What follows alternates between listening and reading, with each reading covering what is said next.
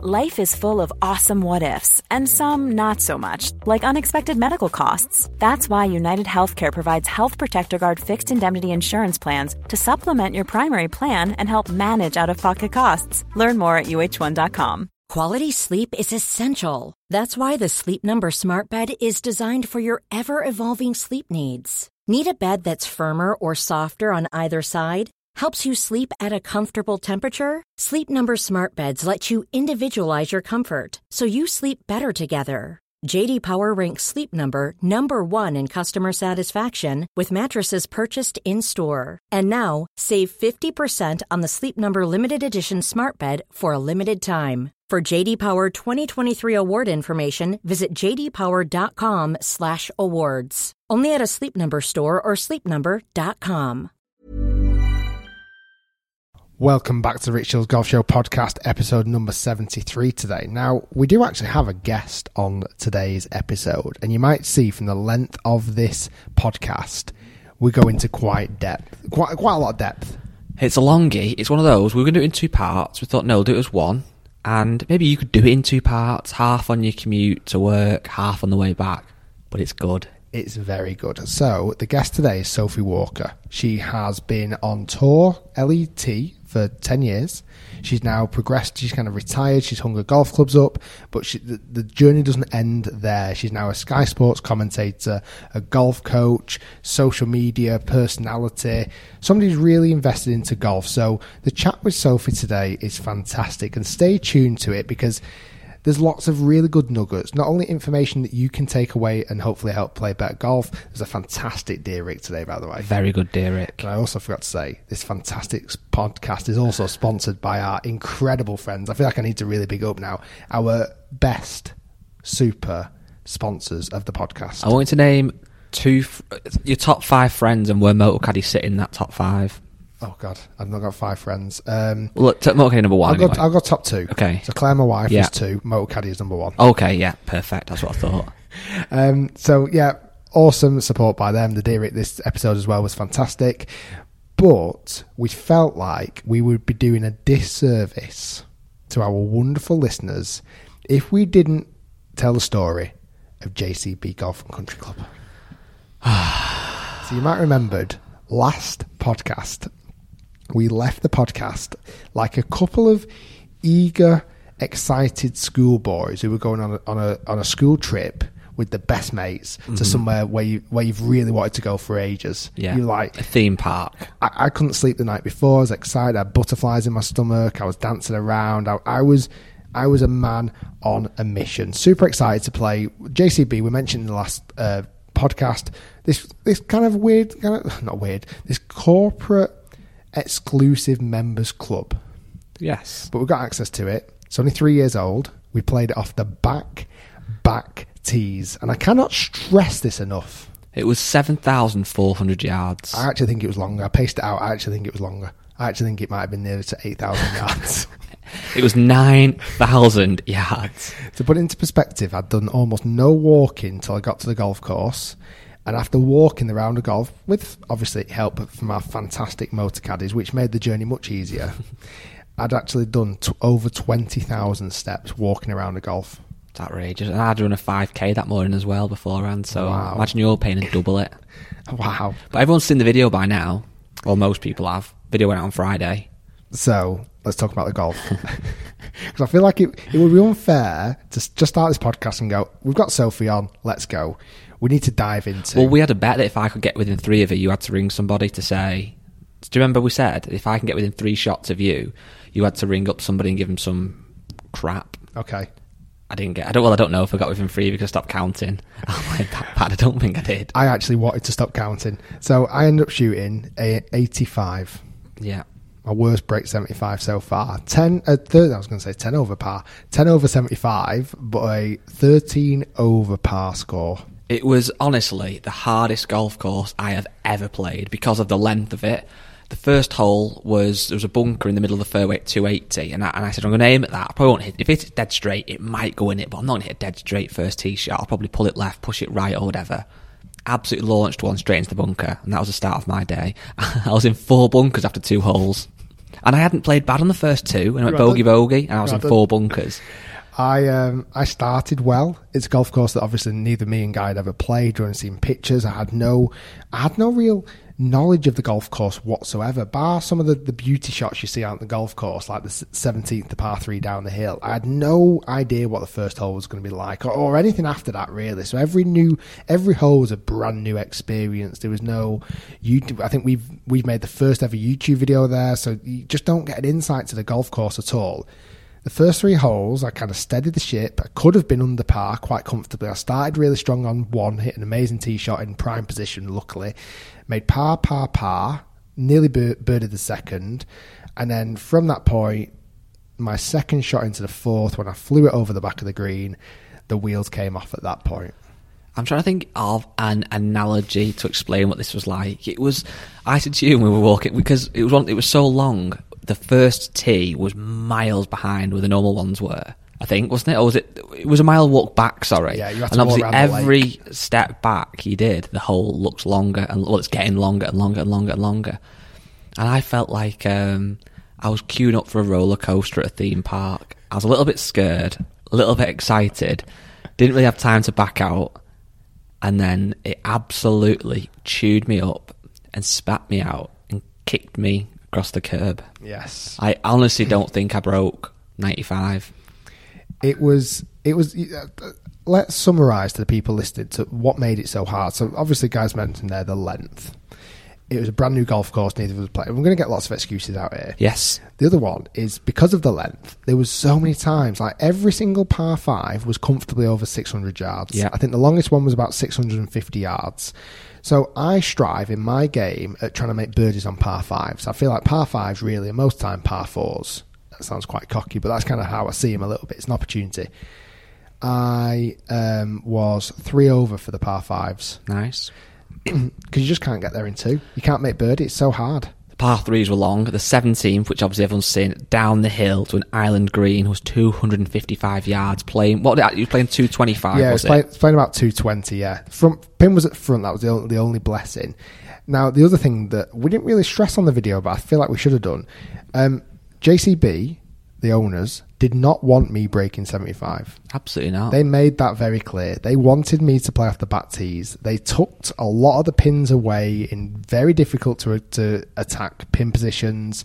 Granted, the rough wasn't really up, but when you're hitting like 6 and 7 irons into greens, and that sounds like PGA Tour players do that all the time, but they're used to it.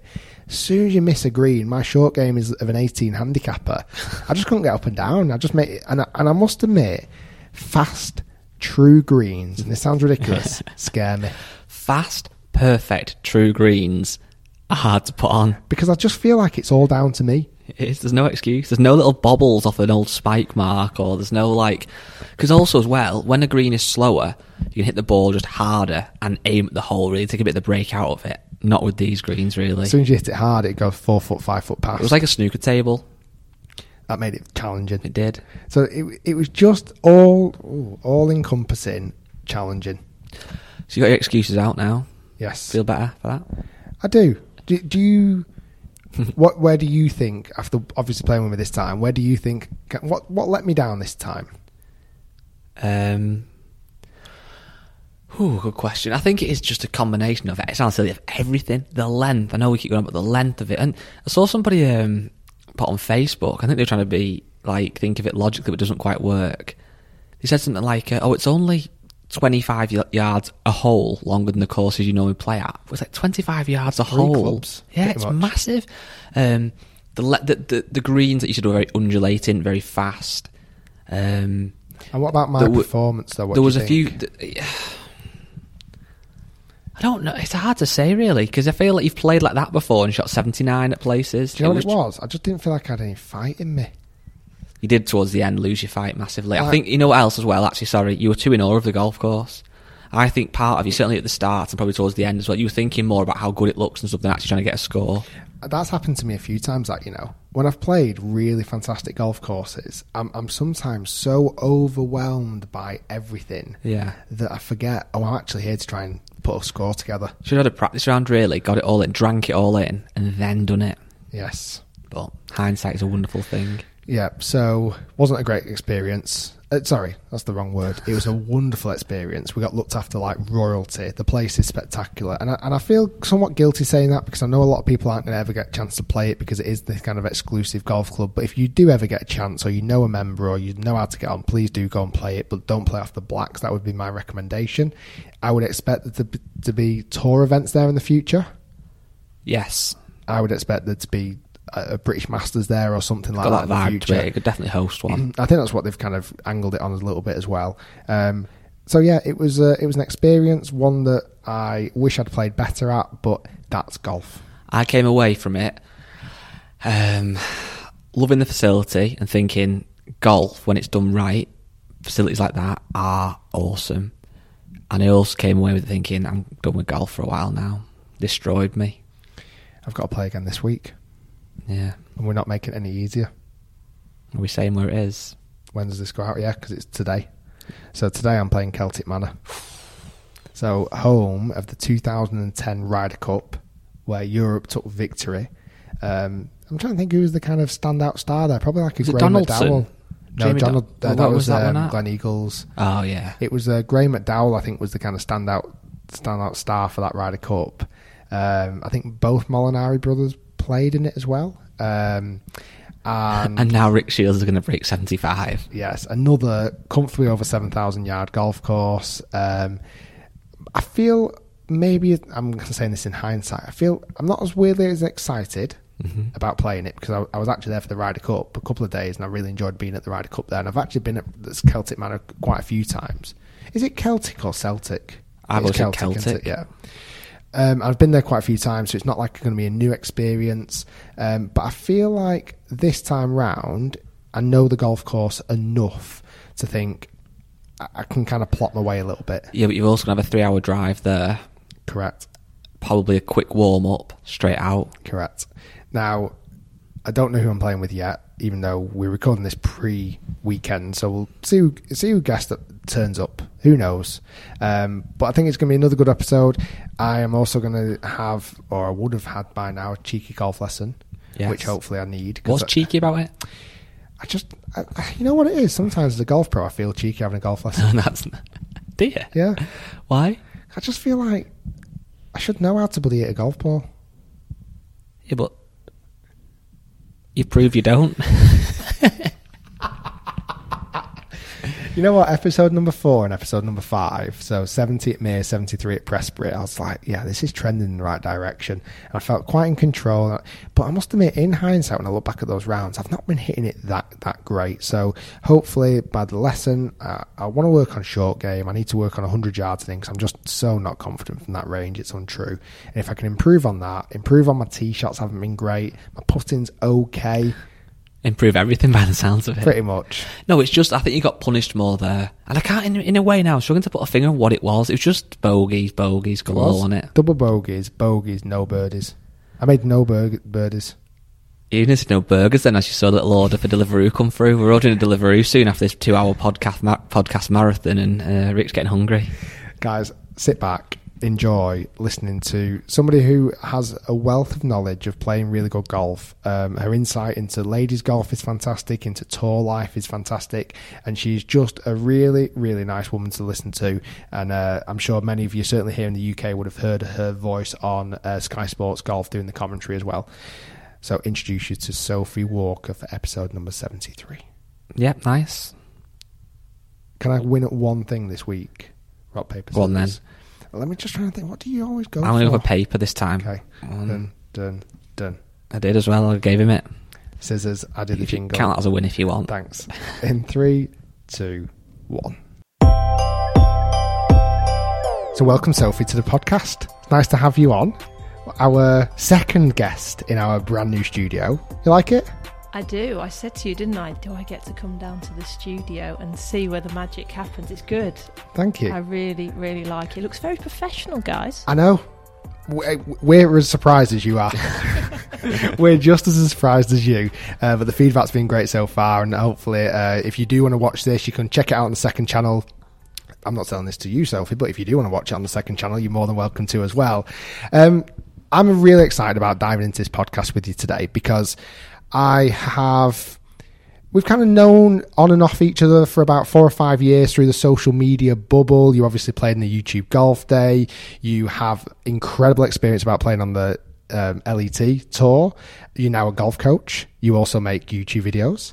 You are a interviewer. You're a presenter for Sky Sports, which I think you do a great job of, by the way. Thank you. All in all, I think this is going to be a really interesting chat. I want to dive into a little bit about, first off, kind of, how did Sophie Walker get into golf? Where did it all come from? Where did it all start? It started back in Cleethorpes, which is on the east coast of England, and my dad played golf. So he played many sports, and like most guys, when he got into his 40s, stopped his cricket and football and started to play golf. He was the handicap secretary at the golf club. And what golf club was this? Cleethorpes Golf Club, yeah. Is that Blackpool way? No, it's the east coast. So it's still by the sea. I get you, yeah. I'm thinking of somewhere else. So it's like Grimsby. Yes, yeah. okay.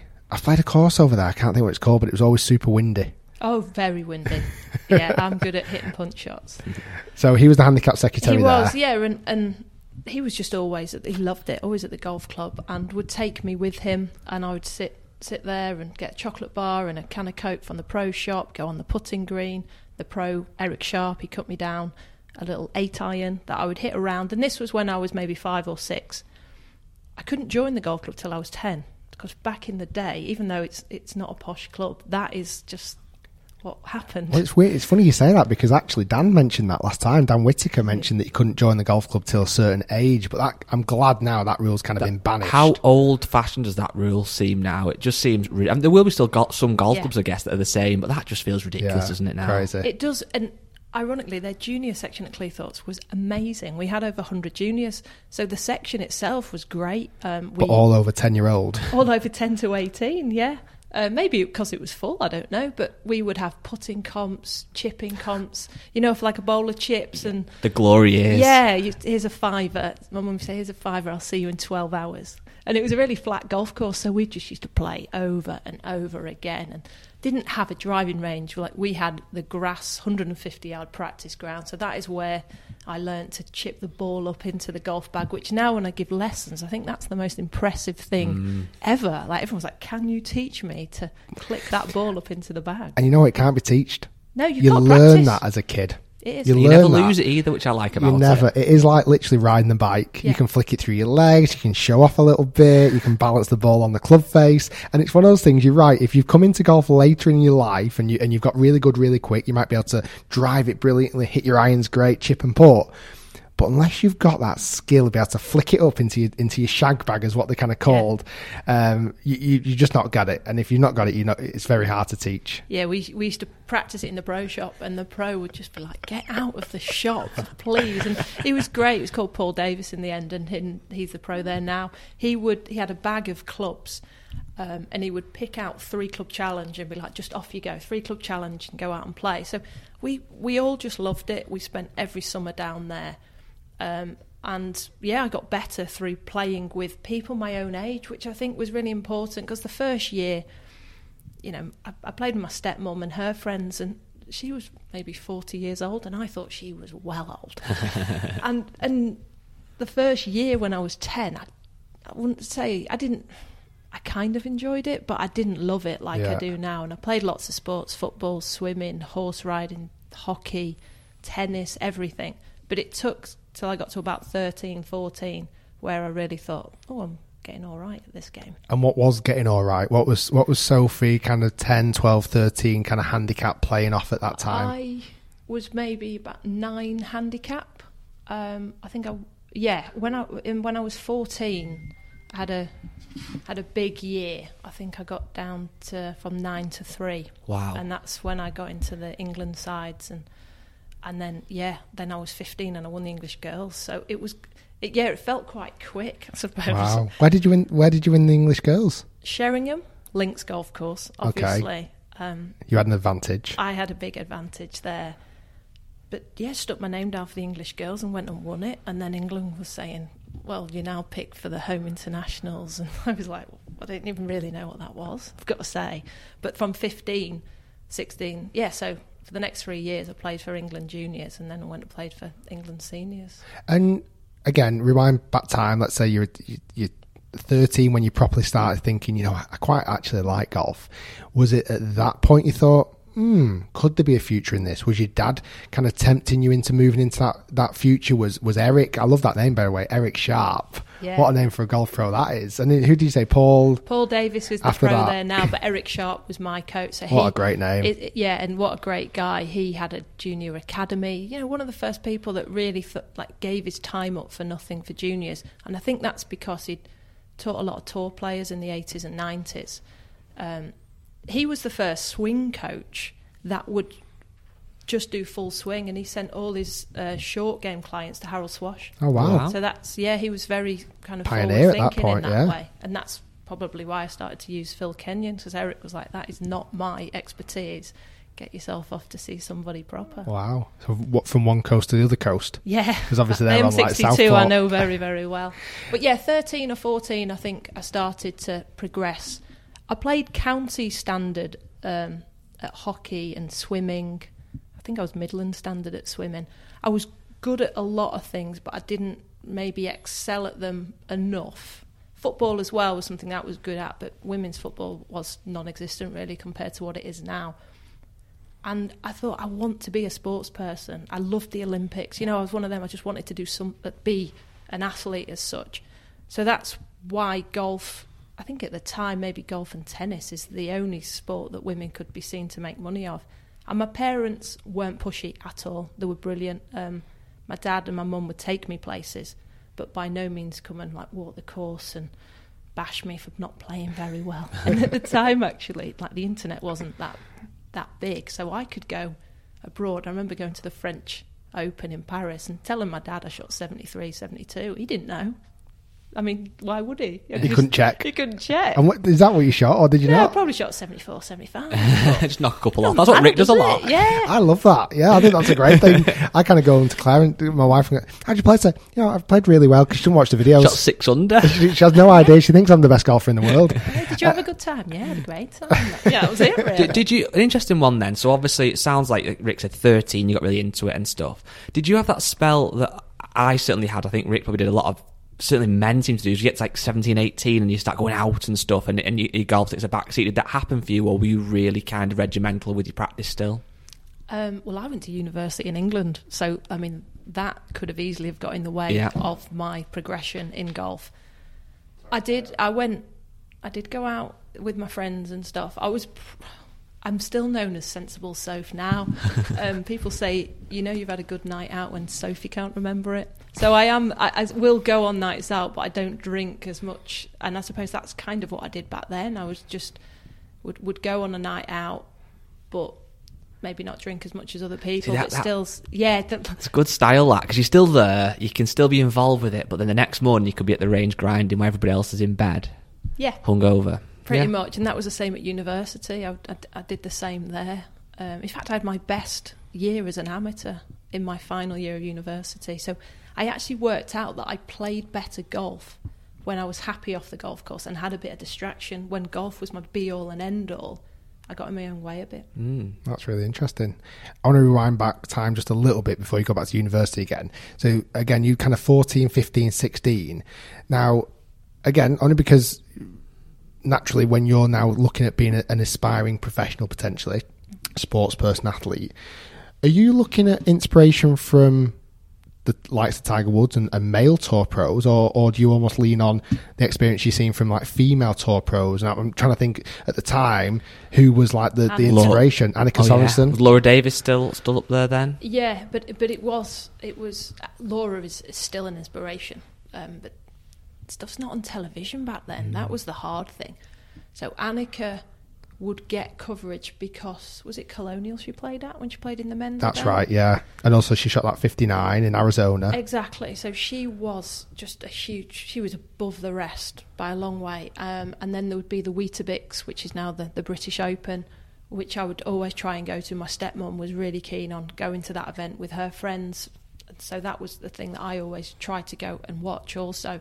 But Tiger, if you look at my age, it's probably similar to you, Rick. He's the one where it all started. So the first Masters I remember was the 96 one, watching it with my dad when Faldo won.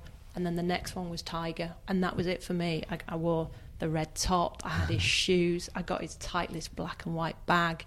The practice bag, the shag bag, I got that as well. He was the one, and I think that's what's great about him, that he can inspire men, women, juniors, and he's still doing it now, isn't he? Of course. But yeah, luckily he came along, really, because, you know, at 14, 15, I can't imagine golf's that cool. No. But he really made it. People knew who he was. I think that was He was more of a superstar than a golfer. He was more of a superstar athlete and a celebrity, as opposed to just being a golfer. Really, obviously, he pioneered so many things. But it was just an interesting take on that. I was intrigued to know if that was still the same, and I kind of guessed it would be. But obviously, Annika was doing incredible things in the women's game as well, and she was kind of winning loads of things and playing in men's events and stuff, and also probably to some degree changed the decimal point in ladies golf. You know, did she start making more money for ladies golf? And then suddenly you're like, well, actually, that becomes an aspirational kind of goal now that I can achieve. You know, and when did it really click in to go, I could be a tour player here. This could be something I really kind of look for in the future. I wrote in my year 11 yearbook, like, what do you want to do when you're older? And it was a professional golfer. So well, to be fair, I've won the English girls at that point. So I had quite stable, still do have quite stable parents, and they said, you need to get your education. So that's why I went to university, and it was almost like, after you've done that, then you can decide. And did you study nothing to do with golf at university? No, I did sports science and business management at Loughborough University. So I was there with loads of other athletes, and it was a great time to be there because we just got the Olympic Games for 2012, and everybody was just so buzzing for the run up to that. So it was a really good place to be at that time, and I got surrounded with people in terms of fitness, mentality. That helped me a great deal. And I suppose by the end of that university, people that I was playing alongside in my amateur events were turning pro. So I was the best golfer, I'm going to say in Britain, but I was definitely the best in England. But the people I was playing against internationally, the likes of Carlotta Zagander, Azahara Munoz, Anna Nordqvist, Caroline Masson, I mean, like the Solheim Cup team pretty much now. I don't know what happened to me. But yeah, they were all turning pro, and that's what happens. You look at your peers and you think, well, if they're doing it, then why can't I do it? Yeah. So yeah, went off to Q School. And at that point then at Q School, you didn't do your PGA or anything, did you? Did you just turn professional? You just rescinded your amateur status, you turned professional, and then went to Q School? Yes, you get a piece of paper put in front of you, and it's basically, I will be a professional golfer. That's mad. Please sign here. What was your handicap at this point then? Plus 3. Wow. I didn't get to +4, it's +3. Just a very quick one on the plus as well, because a few comments minus, I saw. Sorry. Yeah, because I think, do America call it -3? I don't know, but basically it's to work out the net. You +3 shots to your gross to work out the net. Yeah, so we were talking recently with Dan Whitaker, and he was talking about how, you know, tour pros are +6, +7, +8 to potentially properly make it on tour, and you were off +3. So after your round of golf, you added 3 shots onto your score instead of taking them away as a normal handicap would do. Yeah. So at that point, were you being sponsored? Were people approaching you with endorsement deals? Or was it not quite as glamorous as that? Kind of describe that era at that time. The sponsorship I don't find too difficult to get when you turn pro. It's keeping it. Because a lot of people that you've grown up with around the golf club might want to invest in you, thinking, you know, I was the next big thing coming out at that era in England. So if you were going to sponsor a woman golfer, it would have been me. Now, there wasn't a great deal of sponsorship around, but I did well. The golf club I was a member at, Kenwick Park, there was a couple of members there that helped me with that. Ping I used from the age of 13 because Ping's Lincolnshire. So of course, that's just what you did in Lincolnshire. Yeah. They snatched up every talent coming from Lincolnshire. Yeah, they did. That was the rule. We were all kitted out by Ping, and so I was really grateful for that. So in terms of getting free stuff, I was pretty good. I'm quite a good talker, so I can always get some freebies. But money is the hardest thing to get. So that would probably be nothing prepares you for how much golf is going to cost. because when you play with England or GB&I, everything's paid for. Right. You just turn up at the airport. So with your hotels, passport. everything, flights, it's all covered. Everything's covered, food, the lot. And then you go on tour and you're fronting that bill. So you might go and earn, I think I earned €5,500 in my first event, which is not too bad. I think it's top 20, not a problem. You don't earn any money from that. No, because everything cost. Everything Hotels, costs, you're there for a tax. week. Caddy. Yeah, tax is a huge thing. I'm not going to get into this, but like that's what you just don't appreciate. You get taxed in the country that you're playing in. You're 21 years old. I mean, tax. Yeah, what's you're thinking, tax? what's this? Yeah. That's the thing with professional golf, and even though I've heard this from so many golfers, I still, when I look at like an event and look at what people have won, I think, oh, they've made 10 grand this week. That's not bad for playing golf 4 rounds. But it isn't that, is it? It's literally, you're probably taking home a couple of grand or something from a 10 grand Yeah, you've got to check. turn euros into pounds. Yeah. Then you've got to take the tax off. Then you've got to take... We actually pay a levy to the tour. So we were paying 7% to the tour to say thank you for running this event. You've got your entry fee, which isn't a lot, €90. That's not too bad. Yardage books, hotel, caddy. Yardage books. Yeah, you have to pay for your yardage books. And like, how much are they?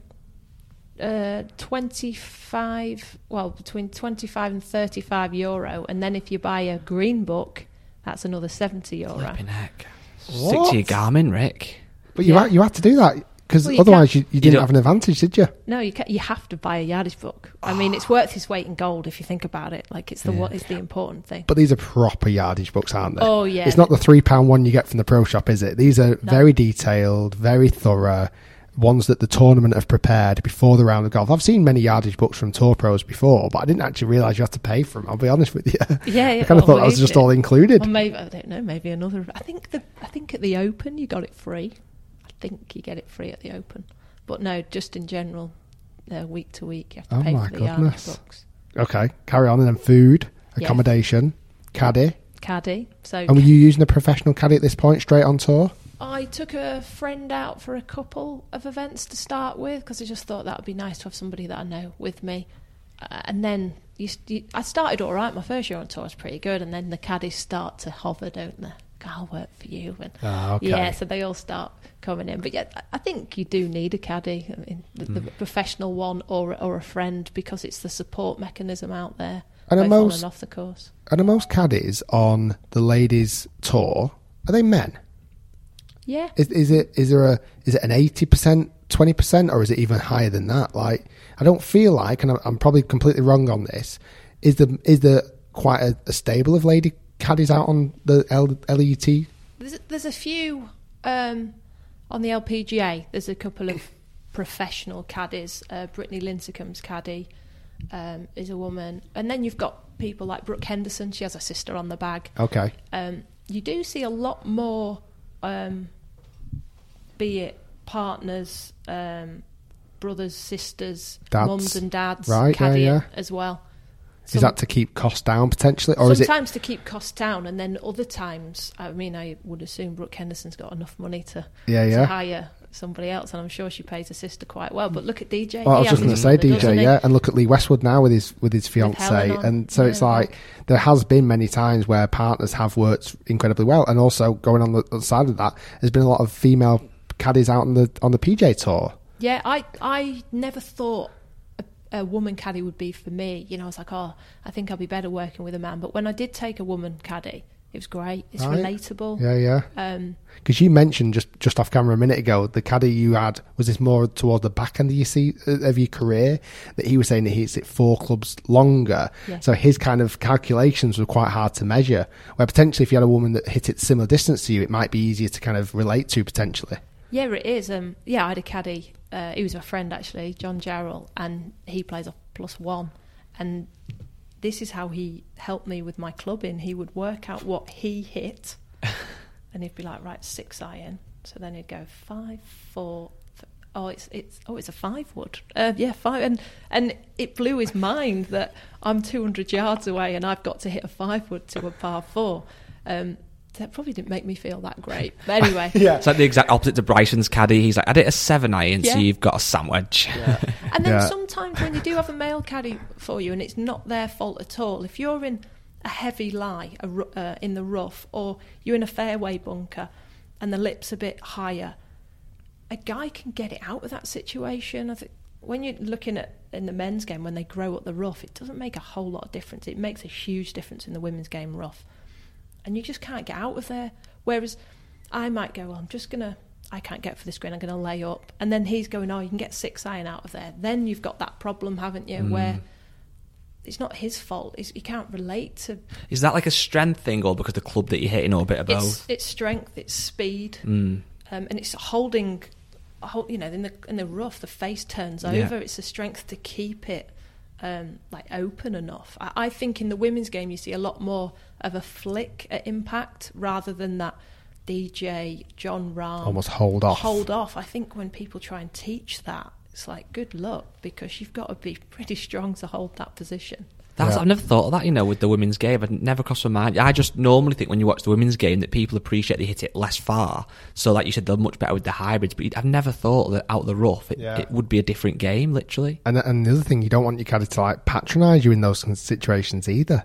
Yeah. Because you could do it the other way around and go, you might be hitting sandwich out of this rough and you're going, it's not that bad. Yeah. Bloody hell, I'll show him. I can get it out of this. So yeah, it's probably quite say a bit of a challenge there. Almost you need the caddy just to be able to go, what do you think you can do from here? Almost just guide you, almost be guided from your response, really. And I do think, as a woman, sometimes and I think you see it on tour. Do you remember when you could get lined up behind the ball? That never happened in the men's game, did it? No. It did in the women's game. I think sometimes we give up responsibility too easily if a man's on the bag, and I think that's just the way of the world, and us women probably need to be stronger in that department. I was really pleased to see no lining up, because then it gives the decision back to the player. Mm-hmm. I think the players were too easily giving up a responsibility, and when you play on tour, that we see with the greens books at the moment, don't we?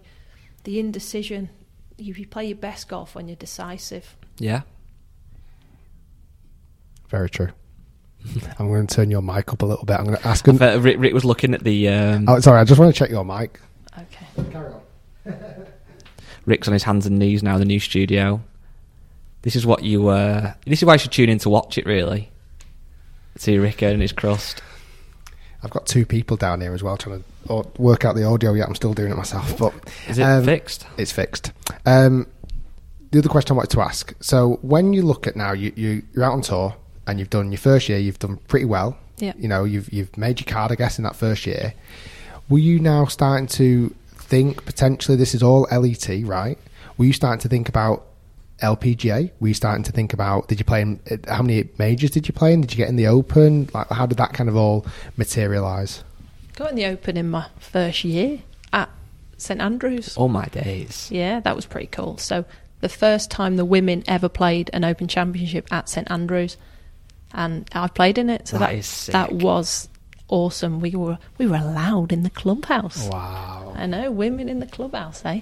But that was just so special. I'd played... The trouble was now I don't realise how special it was, because as an amateur I played St Andrews a lot.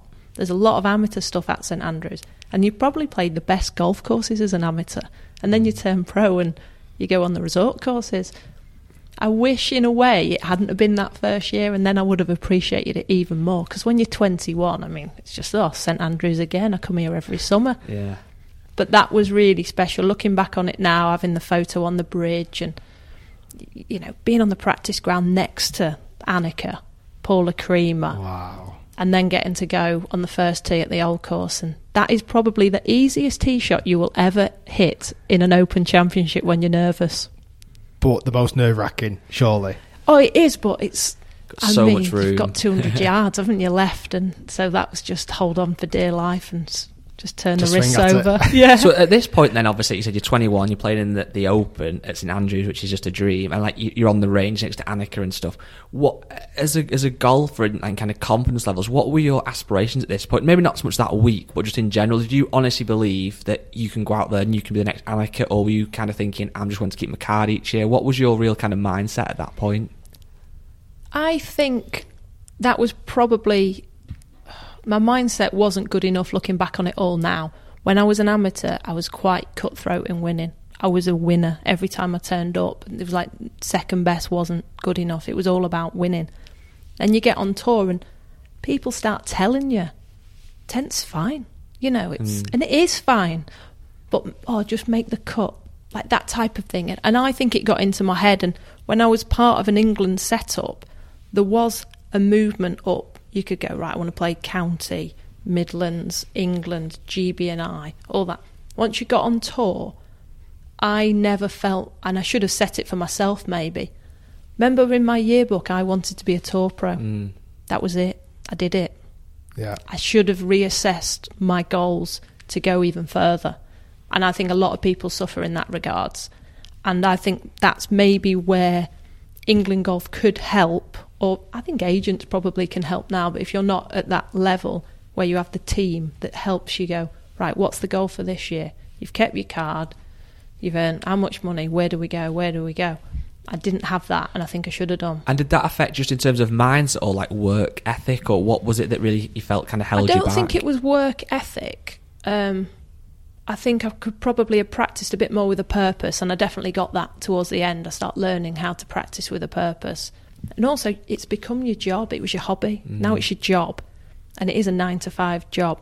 Are you making the most of that practice time?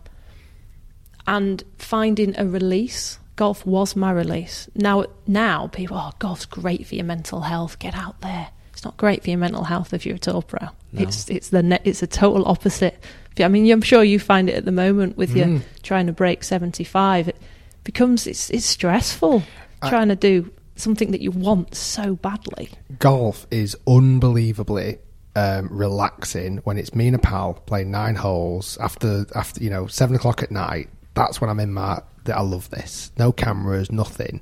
But you're right, sometimes, obviously, I'm very fortunate I can make YouTube videos for a living, but being out on the golf course sometimes, playing golf, thinking, well, this is quite a bit of pressure. This feels a bit hard work, because at the end of it, there's going to be a score to it. There's going to be a result, and that you've got to publish that to quite a few people watching. It's like, oh, God, this is quite nerve-wracking. But you're right, it's that kind of enjoyment. You want to soak that in, and I think you do lose that when you become a professional, because suddenly you're putting your golf shoes on because it's work. You're not putting your golf shoes on at the weekend when you're getting away from work. So it is a very different mindset, really.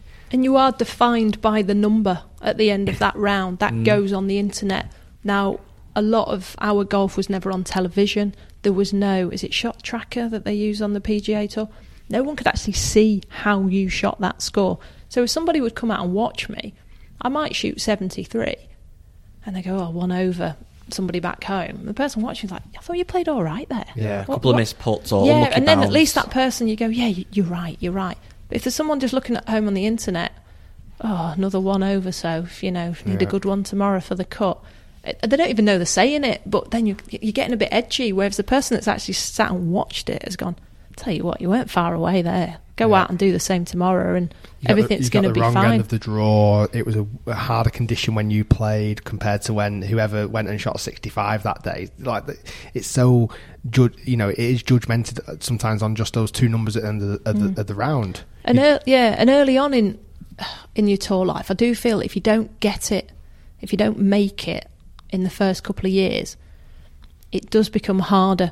That's why I'm so impressed by somebody like Sophie Popoff, that really struggled physically. She was the next big thing, struggled physically and has come back, because there's not enough money in the women's game that goes all the way down to keep you okay, that if you're 200th in the world or you're coming 25th on the European tour, still not enough money there for that. So you need to strike while the iron's hot. So that's why the sustainability, I don't think, is there in the women's game yet.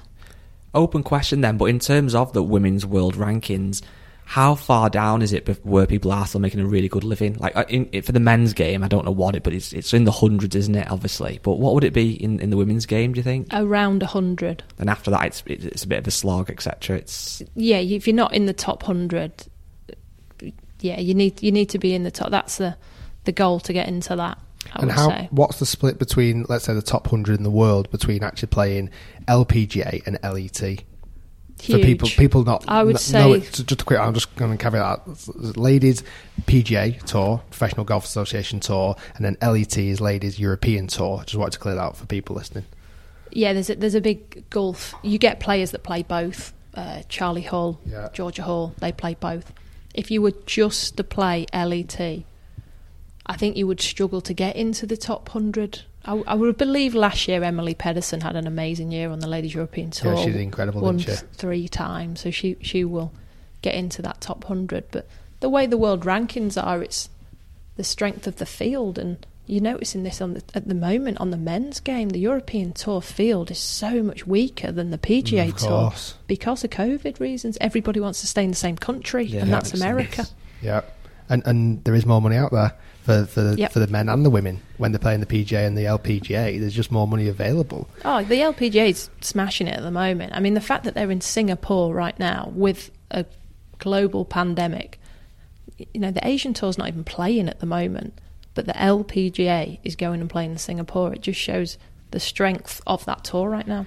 I want to come back to that in a moment because I've got some really important questions on that. But I just want to rewind time a little bit again. When you were playing, so how many years did you do out on tour? So you were, when did you actually make 07. 07 you started? Yeah, and I've retired. It still feels weird saying retired. I was going to say it's not been that long, has it? Yeah, 2000. Gosh, with all this COVID, everything seems to have rolled into one. I think it was 2018.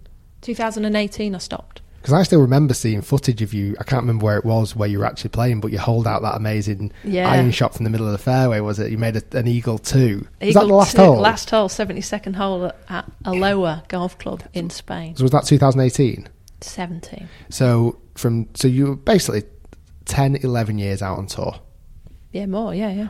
Well, according to your website, which is a good website, by the way. It's very good. If you want to visit at sophiewalker.co.uk, it says you've played over 150 LET events. Yeah, I'm about 200, I think. Really? Yeah. Wow. About 200.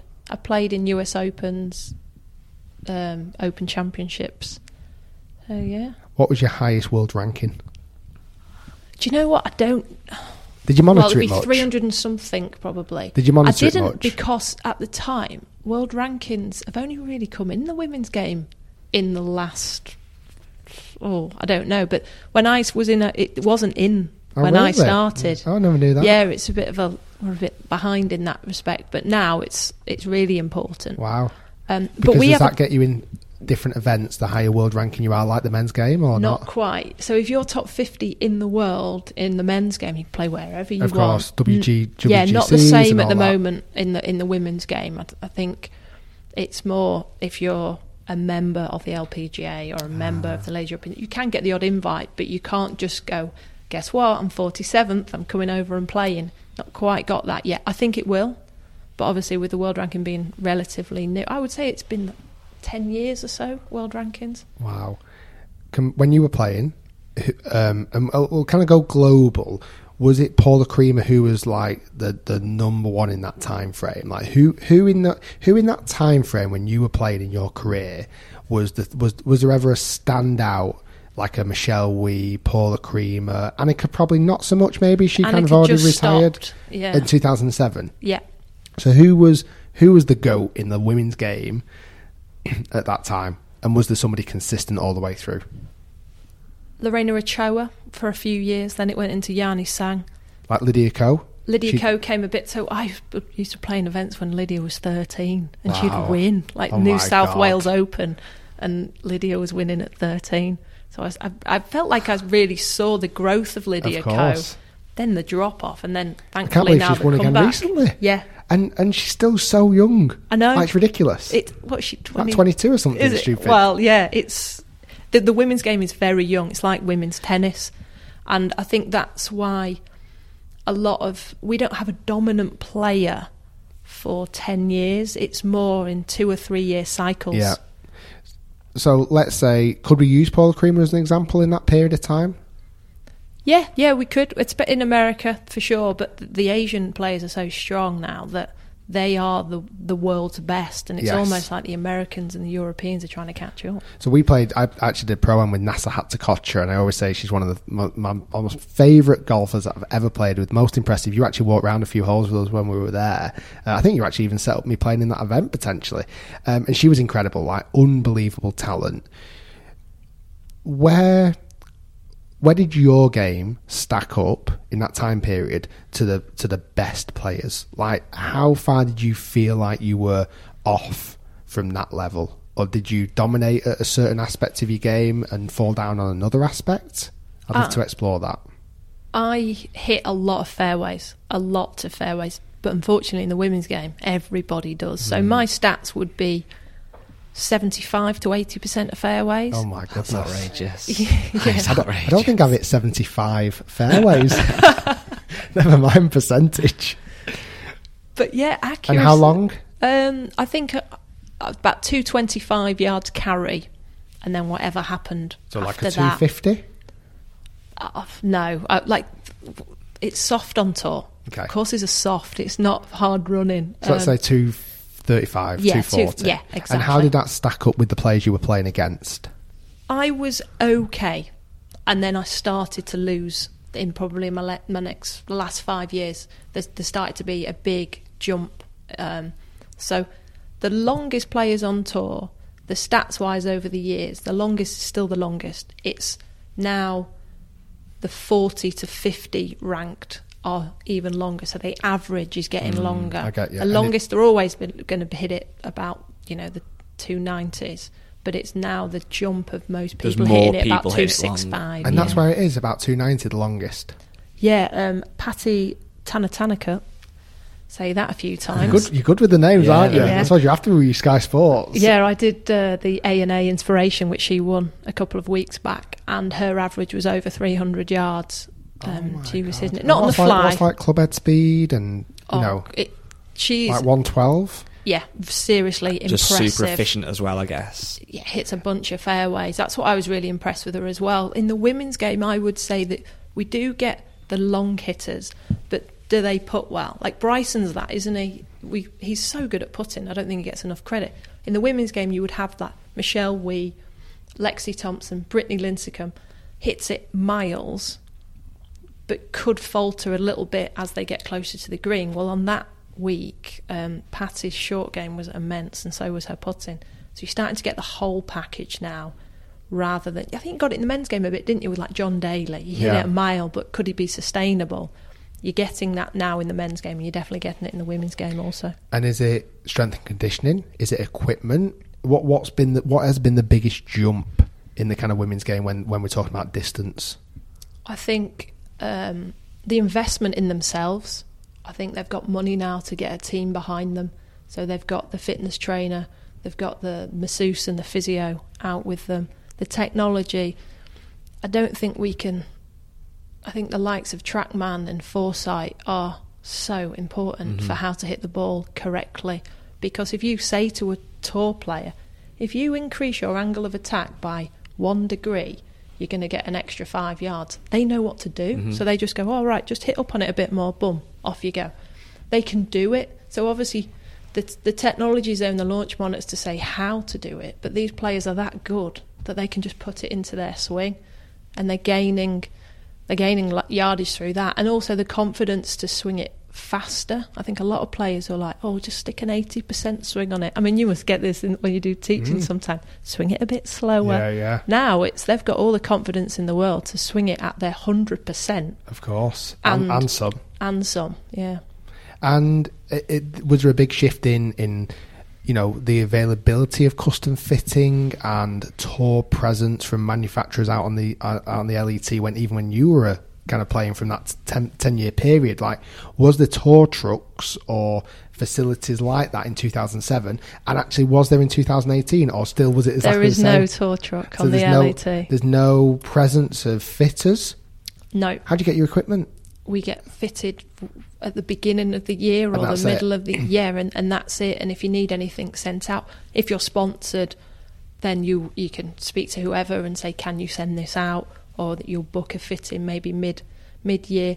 When you go to the majors, there's always a presence at the Open, but I'm thinking, do I want to be changing my driver? Of course, yeah, it's a bit of a 2 daft time days to do it, before I really. tee it up in the Open. You might get some new wedges potentially, but that's about it. Well, that's something on the men's tour, what they do, people might not realise, but if Dustin Johnson's at an event and on the Wednesday or the Tuesday, it's actually I want a degree more loft on my wedge, you'll have a wedge built for him. He'll go and I'll actually take the grind off a bit, and he can get it tailored there and then. We have to carry the equipment with us, so So you're taking 17 clubs to events and stuff like that, Yeah. and then Yeah, and golf balls. So on the Oh, yeah. LPGA tour, they do this. You go to your locker, open up the locker, and you've got your gloves, balls and shoes for the week. The Titleist correspondent, Callaway, whoever it is, does that for you.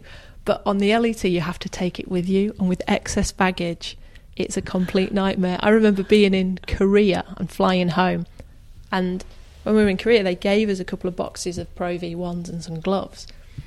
I'm flying back, and they're just about to do me like $300 excess baggage. You didn't leave. So I was like, "Does your husband play golf?" And it was on Jeju Island. Everyone plays golf there. And she's like, "Yeah." It's like, "Would you like these?" And just gave her like basically £100 worth of Pro Vs. Oh my days! In exchange. Yeah. Brilliant. But then the rumour got back and everyone started doing it. And by the end, I think the woman was like, "There's only so many golf balls my husband can have." So they got charged. But excess baggage for trying to lug. If you've got a 6-week stretch, you need at least 6 dozen golf balls. And then you've got your luggage and everything. On Ryanair, it's not ideal. It's not the private jets. Oh, no. It's not the chauffeur-driven limousines. No, it's Ryanair and rental cars. It's a bit mad, isn't it? Like, just tour life is a bit mad. Like, the more times I talk to yourself, James Robinson, we had on the podcast a few episodes ago, like, it looks glitz and glam. And you're probably for the... It can be sometimes. Top 5%, it's outrageous. But for a lot of the time, it's bloody, like, it's hard graft. You know what we need to do, Rick? This is a video that we've patented now so no one can copy it. We need to go out and spend a week on a European tour event or an LET event with an unknown golfer and actually see what it's really like. Behind the scenes. Because, it, like you said, other than your elite, it isn't, it's not what it sounds like, is it? I'll do that if I can do then. The next episode, we spend a week with like a DJ or Deal. a Rory. Deal. But they've earned that right, haven't they? You've got to think about that. That's your aspiration, isn't it? Yeah. To turn left on the Of aeroplane. course it is, yeah. Mm-hmm. Stuff like that. So it is different. If you didn't want to do it, you wouldn't do it. Mm-hmm. You know, you learn to sleep on a washing line. I can sleep on an aeroplane in economy, no problem. And you learn, you travel, and it's exciting when you're younger. Mm-hmm. You know, you pack your bag, see you in 6 weeks, and you go see 6 amazing cities. Did you enjoy it?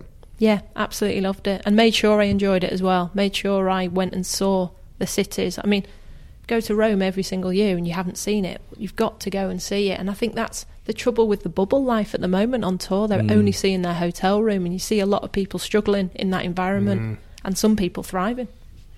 What kind of made you then in 2018 go, that's it for me? Was it did you lose your card? Was it your a own conscious decision? Yeah. I started to look for jobs in about 2015. I just thought to myself, I don't feel like I've got to where I want to on tour. And I'd changed stuff. It's not like I'd done the same thing over and over again. I had tried to change stuff, and it wasn't working as much as it should have done on the golf course. You know, I've got to change my coach, went to a fitness person, did psychology. I did everything which I thought I should do, but I would have some good results, but I was never getting to where I wanted to be. And I do think I found the golf is my be-all and end-all difficult. I should have taken a university course or done something else just to take my mind off it. While you out on tour still? Yeah. Caroline Headwell did it actually last year. She took a degree in criminology, that's the word, and she just found it. Lydia Ko does it as well. She does some. Michelle Wee's done it. She's a university as well as golf. Wow! Just to take your mind off it, almost like a hobby. Didn't Michelle Wee get like a doctor? She finished. I think she finished Stanford University. Right, yeah. She finished her college while not at college, if you know what I mean. I suppose because again, these superstars at 13, 14 years old being thrown straight around the world playing golf tournaments, they missed out on education. Lydia Ko, that's what she wants to do, go back to university when she finishes. Oh my goodness. I love that. Yeah. Do you think the women's game is earlier as well because of, naturally, women want to start families, have babies? You know, do you see a lot of that on tour? Do women... Obviously, Michelle, we've just seen it recently, go away and have a little learn and then come back. Do you see it as a trend where the women actually go away, have children and don't come back? And is that a conscious effort? It is a reason. I mean, you get to a certain age and you can't have the man can't have the child. Just that's it. No matter how wonderful you are, you're not having it. So the woman will have to. Yeah. Thank God, I've seen it 3 times with my wife, and thank God. So there's always that. As a woman, there's always that part of your career in any form where you do start thinking about that, and the how much money you earn is, can you take everybody with you, or can't you take everybody with you? Do I need time off to? I mean, Katrina Matthew won the Open like a few weeks having had her second child, which is mad, absolutely mad. But priorities change, so there's that element to it. You get to a certain age and you can't have children, so you might have to look at stopping and coming back. And then I just thought, I don't want to be struggling on tour. I never lost my tour card, but I never, which is an achievement. Yeah, and I was going to say, for all those years, that is an achievement. Yeah, but I never won, and I was just like, I felt like I was just going around on the conveyor belt, and I didn't want to do that. I felt I deserved more. So I did try and change. I applied for a job with England Golf, actually, and didn't get it. Why? Yeah. So I applied for a job. I was in Morocco, wrote my CV off, sent it off, and then came 6th in the event and won, I don't know, 10 grand, like nearly, half as much of money as what I would have got for a full year working with England Golf. And a few of my mates went, "What are you doing? You know, you can still do this." So I carried on, and then into the beginning of 2018, I said, "That's it, I'm done. At the end of this year, I'm finishing." And guess what? Stuff happened. You get in the US Open. Of course you do. Stuff like that. And it's like golf saying, "Not yet." It is. It's like you play rubbish and you birdie the last. But is that also when you said there, when you started to consciously think, well, actually, I'm moving out of this. The stresses, the worries. You kind of just went out there and just thought, well, what have I got to lose now? Because I'm going to finish at the end of this year anyway. And then suddenly, like say, you string it all together and you put a great round of golf together. And then, like say, you're in the US Open or whatever it may be. With your finishes, what was your highest ranked finish? I finished 2nd in the Scottish Open. Bogeyed the last, which is a bit annoying. So yeah, finished 2nd, finished 3rd in Spain where I hold that shot. Yeah. And then, as I say, played in British Opens and US Open stuff. Looking back over your time on tour, is that your biggest regret, not winning? Or have you got... Yeah, no, it has to be, because my biggest regret was not maybe getting myself in a position to win, because I am a winner when I play in any sport that I'm competitive, and I think if I got myself in the position to win more, I think I would have done. Whenever I got myself in a position to win, I held my own, but I didn't get there enough. And that's... So you mean not within a couple of shots going into the final round? You know, like that's arguably like Tony Finau. I admire for getting in that position so many times. I can't believe he's not got over the line because I can't believe no one's giving him it. Yeah, you feel like once he does, the floodgates are just going to open like crazy. I felt the reverse for me. If I could get there, I think I would have... You know, someone like Danny Willett, when he gets a chance, he just takes it. Yeah. I felt like I would be that person, but I was never getting myself enough into that position. So that was my regret. And looking back at it now, could you notice a pattern? Was it that you started on the Thursday not as good, or didn't start well? Was always behind the 8 ball. That felt like I played my best golf when I was over par early and had to fight back. And then I ended up telling myself, right, you're starting at 3 over, and get yourself. So you try and trick yourself. Almost like that comfort blanket of a double bogey on the first hit. Right, I can relax now in a way. I can start trying to fight that rather than going deep early. I talk about it now when I work on the other side of it. The ability of a player to go low, that is an ability. To get to 4 under and go, no, that's not enough. I want to go even lower. There's a mentality there. And that was the one thing that I needed to do more of. It was a bit like you said, Guy, level pars, that's not bad, is it? Yeah. People look at that score, that's not too bad, level par. But it's not enough. I mean, the cut on the European Tour last week was, somebody shot 4 under and missed the cut. Yeah. It's not enough. You've got to just keep going. And that is a skill in itself. Like 7-8 unders are what you kind of should be aiming for, really. Like I say, and in a weird way, you turn pro off +3. Yeah. So you wouldn't have been happy at level of +3. No. You would have been going 69. That's okay. That's my par. Where you'd probably go 66. That's more like what I should be at. But also, what I would say is that the golf courses I played as an amateur were really tough. So I remember playing an English amateur at Burnham and Barrow. 2 rounds qualifying because you had to qualify for the match play, and I shot 2 level pars, and came down, my handicap dropped, I blitzed the qualifying. So maybe, and which is what I'm trying to get, I do a bit of volunteering now with England Golf, trying to get them to set courses up where somebody can go and shoot 5 or 6 under. You've got to get that mentality into players when you play really tough golf courses. Like tomorrow, the Rose Ladies Series is at West Lancs. Shoot level round West Lancs, that's a good. There's never been a faster or easier way to start your weight loss journey than with PlushCare.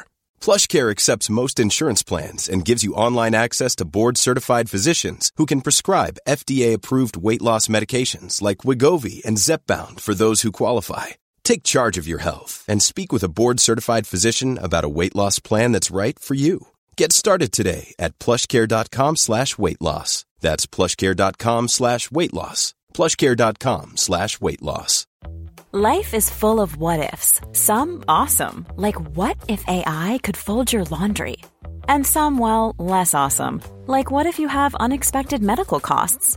United Healthcare can help get you covered with Health Protector Guard fixed indemnity insurance plans. They supplement your primary plan to help you manage out-of-pocket costs. No deductibles, no enrollment periods, and especially no more what-ifs. Visit uh1.com to find the Health Protector Guard plan for you.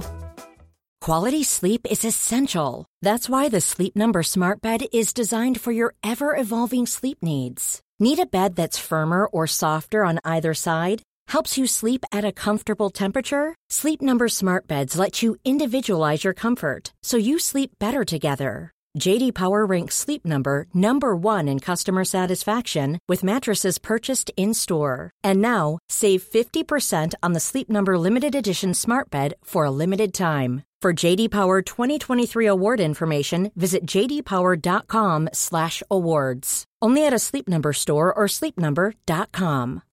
Millions of people have lost weight with personalized plans from Noom. Like Evan, who can't stand salads and still lost 50 pounds. Salads generally for most people are the easy button, right? For me, that wasn't an option. I never really was a salad guy. That's just not who I am. But Noom worked for me. Get your personalized plan today at Noom.com. Real Noom user compensated to provide their story. In 4 weeks, the typical Noom user can expect to lose 1 to 2 pounds per week. Individual results may vary.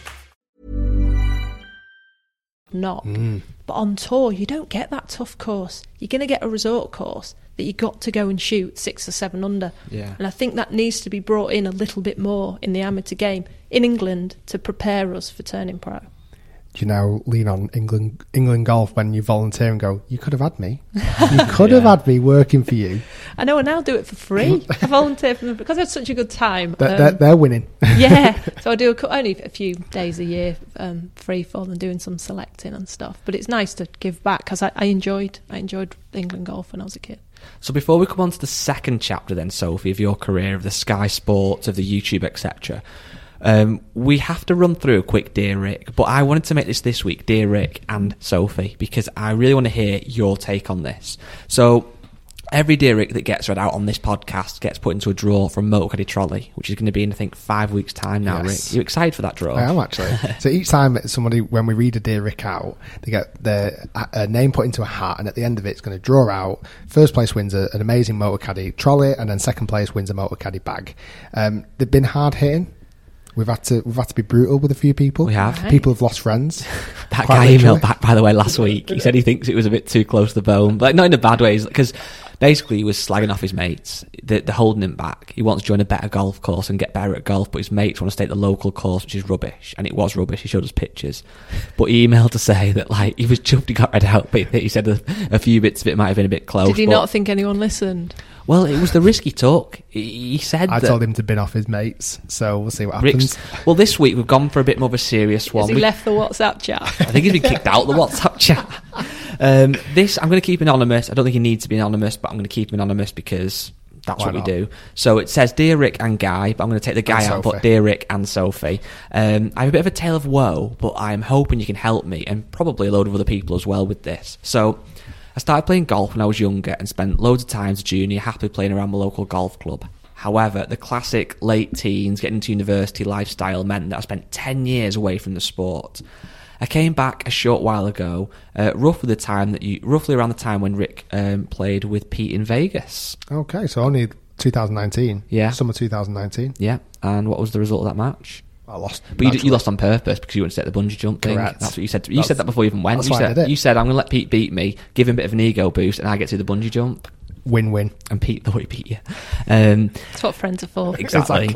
Your content was a massive driver behind me catching the golf bug again. My first handicap back was a mighty 36. However, with loads of hard work, I managed to get down to 18, in which I consider a quite a short period of time, about a year. That's good. Half handicap in a year. Very good. Getting back into golf has had a massive positive effect on me. I've lost 4.5 stone of weight in this time, and golf was the reason for this. I found that when I was a 36 handicap and I was heavy, I was asking my body to do things that I wasn't capable of doing so. So I worked super hard. I'm really proud of I've lost so much, both in weight and handicap. And I've got 1 stone left to go before I get to my recommended BMI. So first of all, well done to Mr. Anonymous, because that's really Incredible, good. Really good. But it takes a bit of a tail for the worst, a turn for the worst. So coming back after the first lockdown, I played the best golf of my life. I played 9 holes with my coach on the bag, gave me a bit of a lesson, and I scored 4 over par and didn't lose a single ball. So there's definitely a player in me somewhere. However, since then it's got bad, really bad. I've gone from shooting mid-80s to shooting 107s like I did on Sunday, and I'm really not enjoying my time on the golf course. I've developed a 2-way miss with my irons, and I hit them thin as well.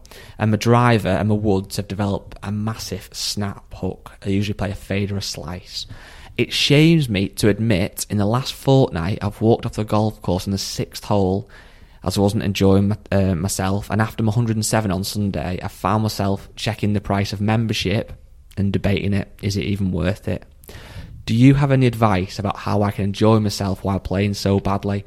I am really worried that I've fallen out of love with a sport that I once loved, and I really don't want this to happen for a second time.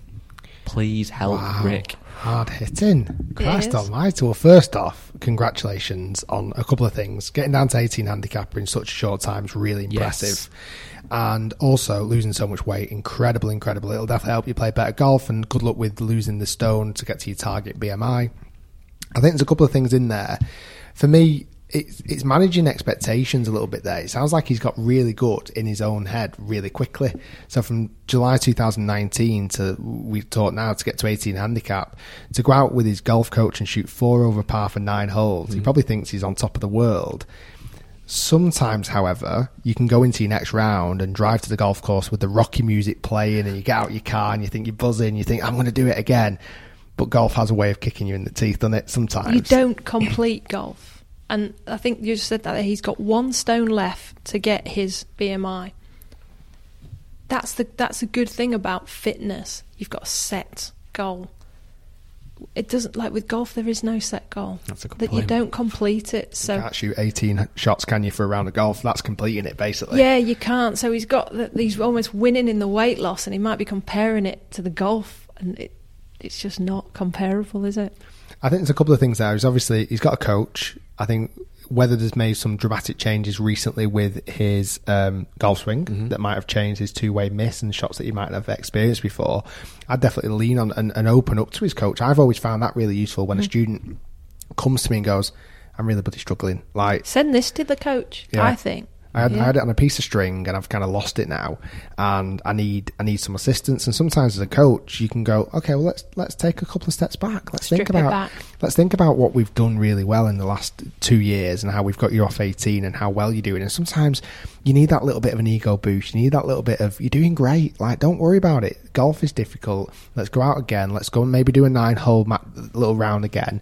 And I can help you explain why that 2-way miss might be happening, or why, you're hitting this snap hook when normally you hit a fade. It's kind of that advice. Do you think, and this is something that I noticed when I played at JCB last week with you, and I obviously shot, I was thinking this morning, I kept my score till about hole 16 and I stopped. I don't think I broke 100. I think you did. I think you're being harsh on yourself. Well, when I greeted you this morning, you were this guy, weren't you? You were telling me about it. That was why. I mean, we've had, at the minute, my inbox has got 788 emails of Dear Ricks, and I'm trying to get through them all, but there's that many good ones. Did you write this one? That's why it's anonymous. Look, I want another trolley and I want to win it at all costs. But it resonated with me so much because I'm the same. If I go and play well, I absolutely love golf. If I play badly or don't play well, it really affects me. Do you think more golfers, and it sounds stupid, should play golf without scoring and just go and enjoy it? Or do you think we have to score to make it golf? I'll take this one because I've spent my living where the score mattered. And recently I've changed my mind on this golf you can just play and have fun with. I didn't even realise that my social aspect was when I played 9 holes with my mates. I moved the ball out the rough if I didn't fancy the lie. I took it out the bunker if I didn't want it. Never kept the score. We had a chat and we had a drink after. I think that's totally acceptable for golf, and I'm teaching a few women at the moment that I'm saying to them, if you're only going to play golf once a month, why don't you just tee it up? Why don't you, why play 18 holes? Yeah. Just let's make it as easy as possible for you. And lots of women say this all the time. I'm not bothered what I shoot. I just want to go out there and have a nice time and a chat. I do think men and golf clubs encourage competition, which I'm all for because I do like that side. But I do think there should be an encouragement to just go and play golf. And that's it. Like when you go for a kickabout at football or you go for five-a-side, you can do that. And it's not the be-all and end-all. But if you want to go and play 11-a-side and Sunday League and all that lot on a Saturday and make it mean something, and there's a league, then you can do that. I think with people with golf, the beginners think, I can't move that ball, that's cheating. I need to play it as it lies. I need to count my score. Like, no gimmies. Why make it so hard? We can differentiate the two. And I think he needs to get back to that, just going out and playing golf. The win is, did I enjoy it? Yeah. Or did I get my steps in to lose my weight? Like, take the wins in that regard rather than what's written down on the scorecard. And I should have said that to myself on tour because I wouldn't be sat here now. I think you would have been done for cheating though. So if you but as in not bothering about it. No, that was really good. I think if I'm sure it will, but if the Sky Sports doesn't work out and if the YouTube doesn't work out and coaching, I think you could be a therapist. That was really therapeutic. That I feel like I've got a new love for golf now, Sophie.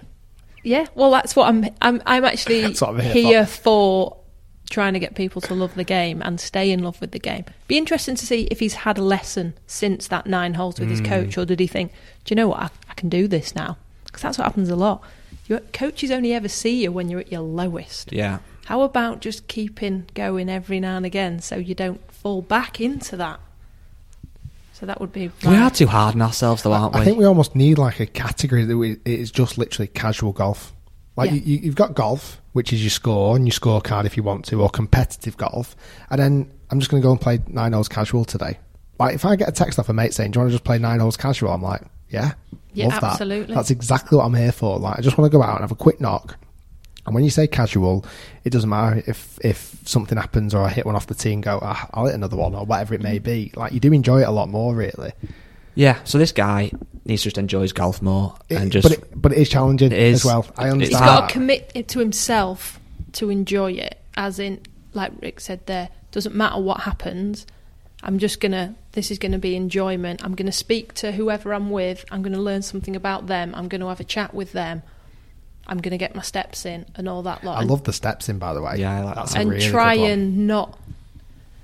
Where that white ball goes shouldn't define you.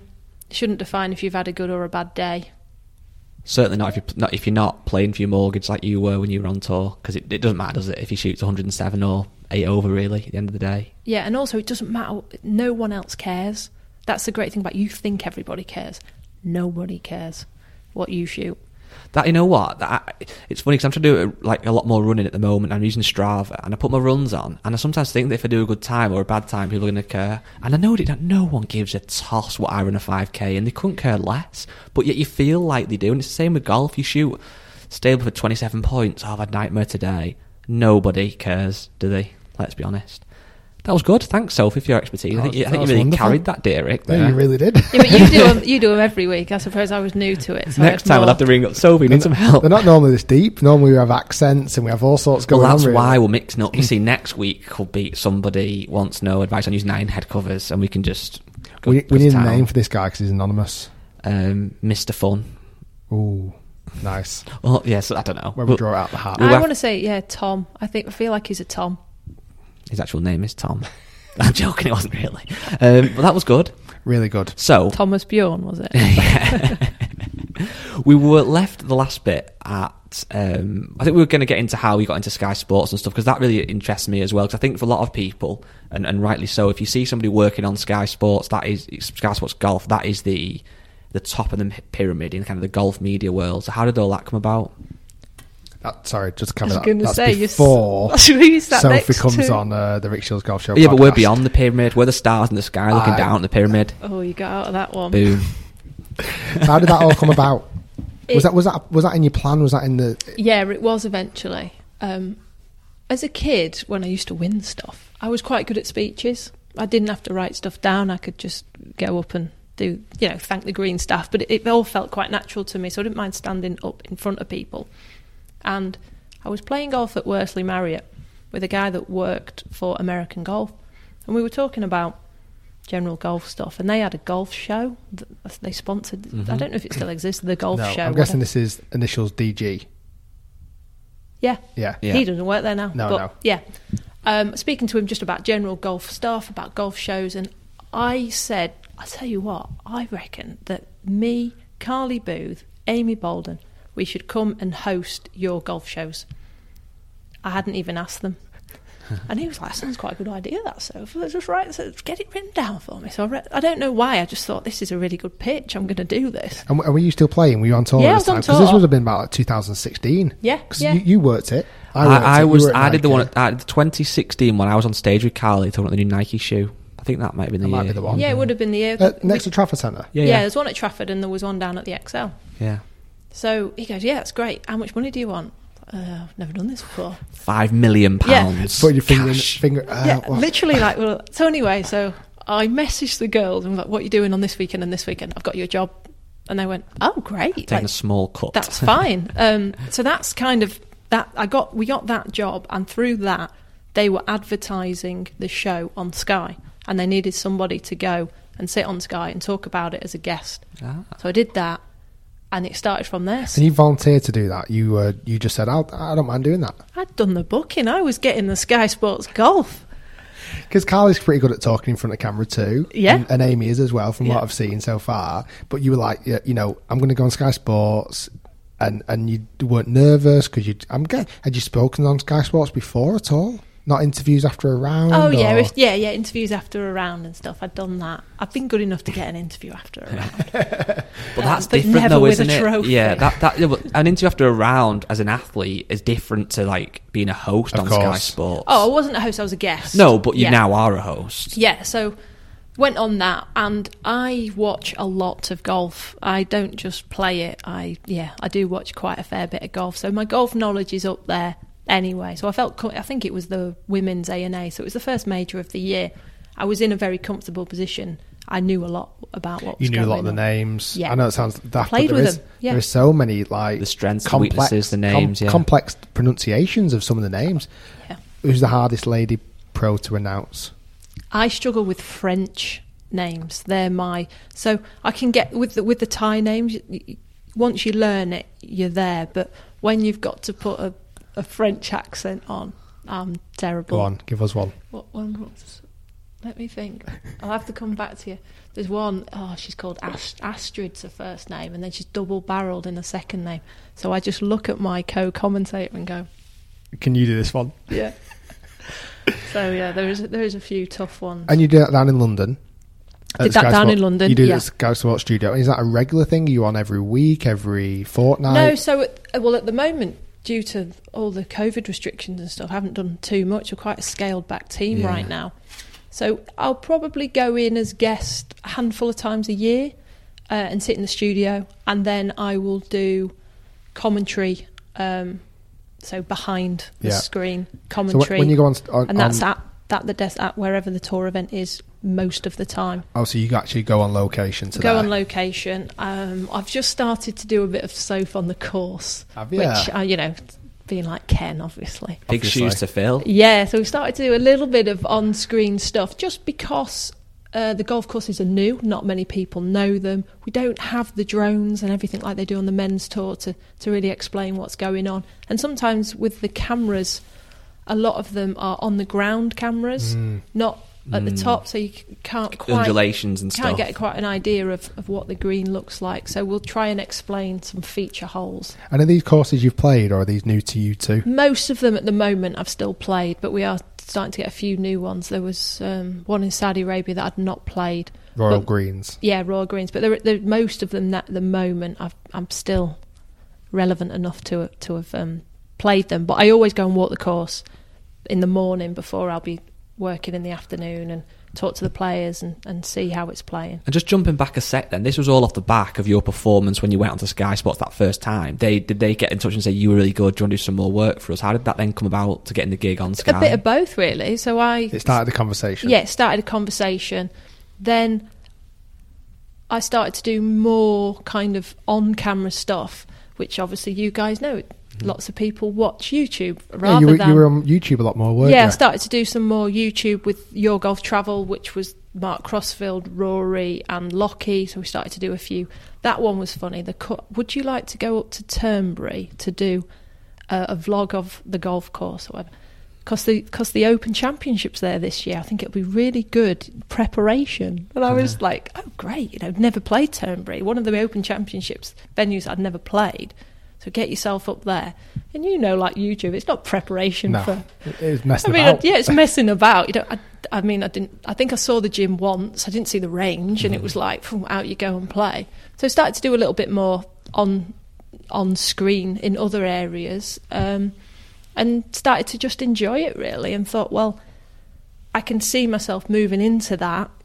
But obviously I was still playing on tour, and it is hard to do both. As much as I said I needed to have a distraction, that was a huge distraction. Yeah. And you can't give your best at both of them. And then, Sky would say to me, do you want to do the Spanish Open? And I'd go, I'm playing in the Spanish Open. So I'd play in the Spanish Open, miss the cut, and think, why didn't I go and do Sky? I could have earned money talking about it. You always make the weekend when you when you work with Sky. So don't get any bad shots when you sat in the studio. Exactly. It just seemed a little bit more relaxed in that. And I kind of saw myself wanting to do that more. I went to the US Open, biggest tournament in women's golf, and I remember speaking to my friend on the Tuesday night, not feeling it. Which sounds mad, doesn't it? So you were teeing up on the Thursday, is it normally? Yeah. And Tuesday you were like, I'm not really wanting to be here. I don't know if it was not wanting to be there. That's wrong. I know what I felt like when I got into the Open Championship. That, and it was 2018, and I'd said that I was probably going to stop, and it wasn't feeling as good as it should do, I suppose. And I think as an athlete, when I speak to... So I teach a couple of ex-professional footballers, and they all say to me, I can't believe you called your career.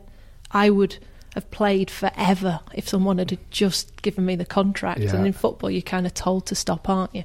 Whereas in golf, you have to call it.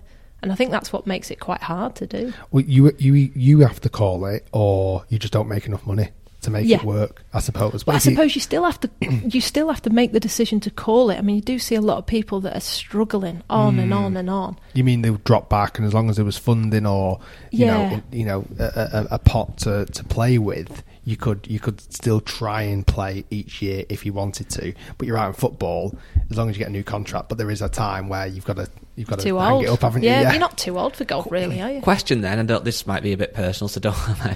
If you were, it's hard to imagine this, a bit open-ended as well, but if you were exactly the same level that you were on the ladies' tour, but you were on the men's tour, so you were cloned, and you were Stephen Walker, do you think you would have carried on because the money was so much better? Someone that's kept the tour card for 10 years, like an Ollie Fisher or somebody like that, is doing really, really well. Yeah, me and Ollie are similar age, same with Paul Waring. They have had a victory now, but when I was stopping, I don't think Paul had. We'd had a very similar career, and they did have more money than me. Yeah. They could have a bit more stability off the course than I did. So possibly. Like, did you must have had it in your mindset, and it sounded like you did. You kind of knew that there had to be another chapter. There has to be, yeah. Where I Paul still Waring, think there does need to be in the women's game. Yeah, there has to be another chapter. Let's say Paul Waring might retire or whatever, and it doesn't have to go into presenting if he doesn't want to, or he can just kind of live off whatever, play on the seniors tour or whatever it may be. And also those guys, they will have invested the money that they've earned. They'll invest, Of course. and if you invest, then you'll get comfortable.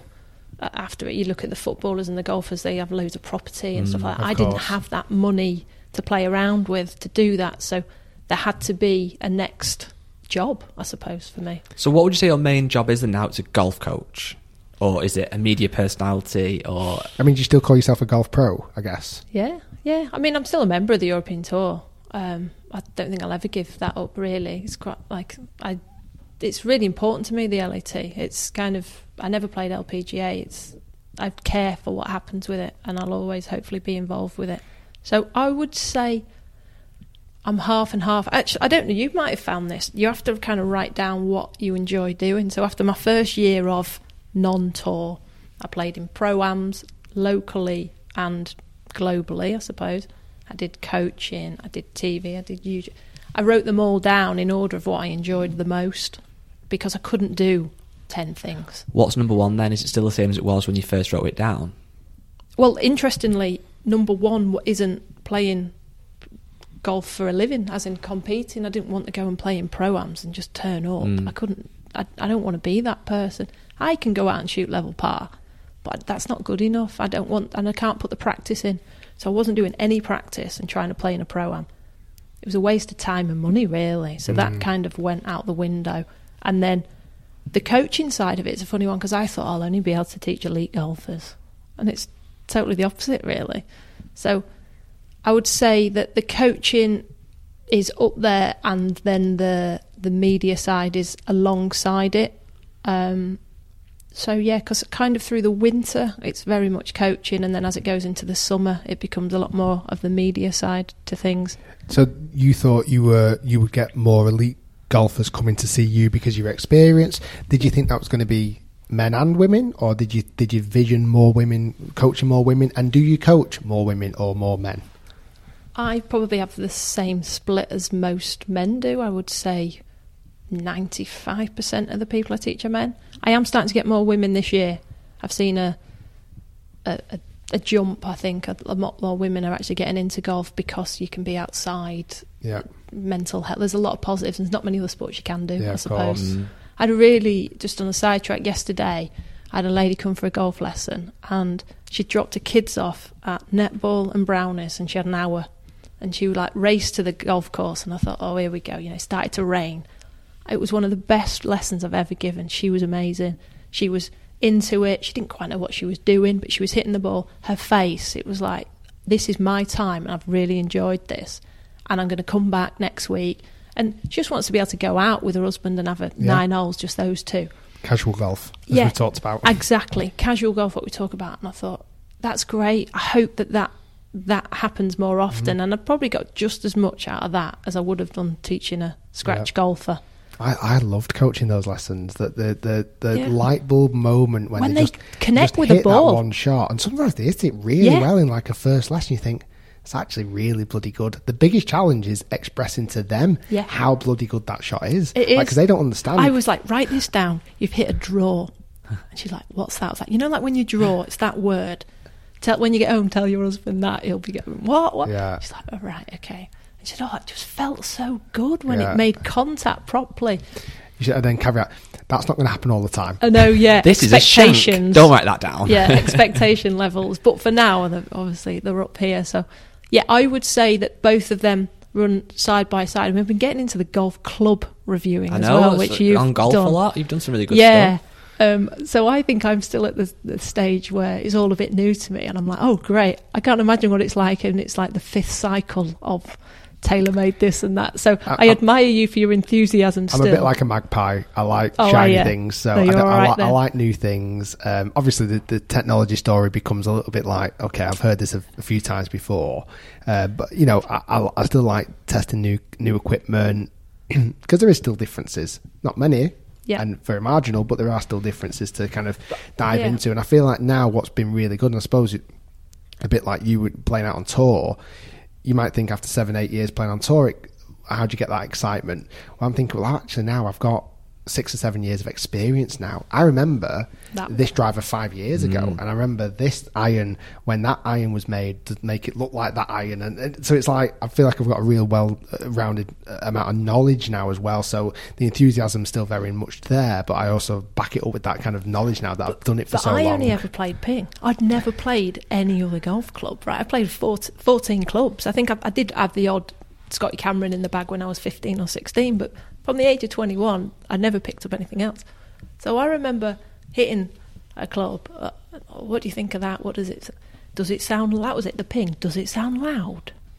It sounds exactly the same as it. Ping's always like, pings do sound loud. It's called a ping. Ping. Yeah. I never noticed anything. And then I pulled out a Callaway and hit that, and I was like, it does sound a bit different. That is different. Yeah, it is. So that was quite interesting for me to just be like, oh, right, there's the other manufacturers and all that type of stuff. I think that's the thing as well, though, like and I know Rick's the same, but with golf clubs, we all know here that next year TaylorMade, in theory, can't go any further than the current one.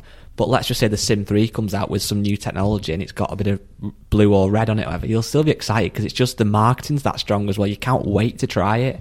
It's different with a set of blades. There's only so many things you can do with a set of blades. That can get a bit monotonous. But I love that. I love trying out. Like, my best videos have been when I've been given a blade, because I wouldn't play a blade on tour because it's not reliable enough for me when I need it, when it matters, or hitting over water. Like saying those shots out of the rough and stuff like that. Yeah, and distance counted. Whereas at the moment, distance doesn't count for me. So if I only hit a 6-iron 140 yards and it feels amazing, I don't mind. So play what you like. When people go, oh, like the blade scares me, at the moment I'm really enjoying feeling what golf kind of used to be like, I suppose, when I first started. So yeah, almost the more performance enhancing, I totally understand why they're there. But at the minute, I'm enjoying testing the ones that are supposed to be hard to hit. So far, you're wearing a lot of hats. Yes. Golf coach, TV presenter, golf club reviewer, which is something quite new. And am I missing any other kind of hats there? Player still a little bit? No, I don't think. I think I said to myself, if there was an Open Championship locally, I might give it a go at Open qualifying at some point. Yeah, not them. I think it's at Carnoustie this year. Yeah, so, but I wouldn't be documenting it. It'd just be for my, for me, just to go and give it a go.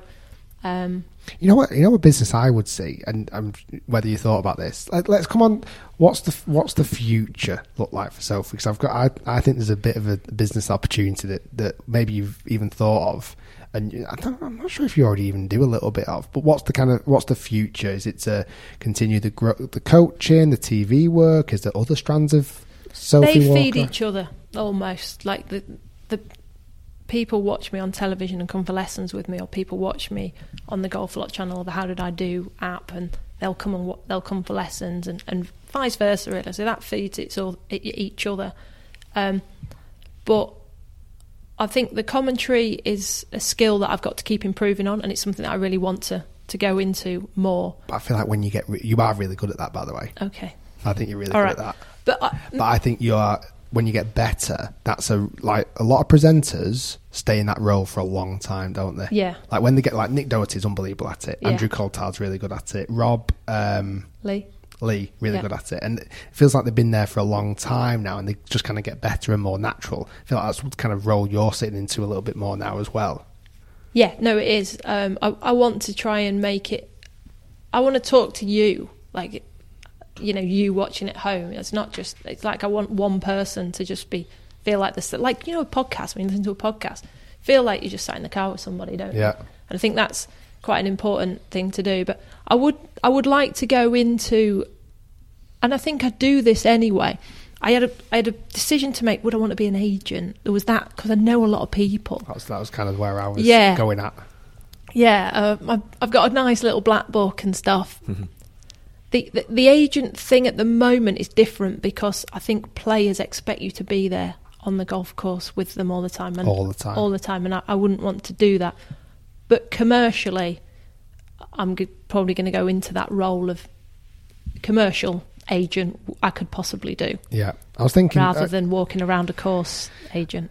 Yeah, I was thinking you could definitely create a stable of either current players who are maybe struggling or looking for commercial deals, and now with your links and contacts you could kind of help them out, or you've got a really good eye working with England Golf to see who is the next Sophie Walker, who is the next Charlie Hull, who is the next Georgia Hall, Carly Booth, etc.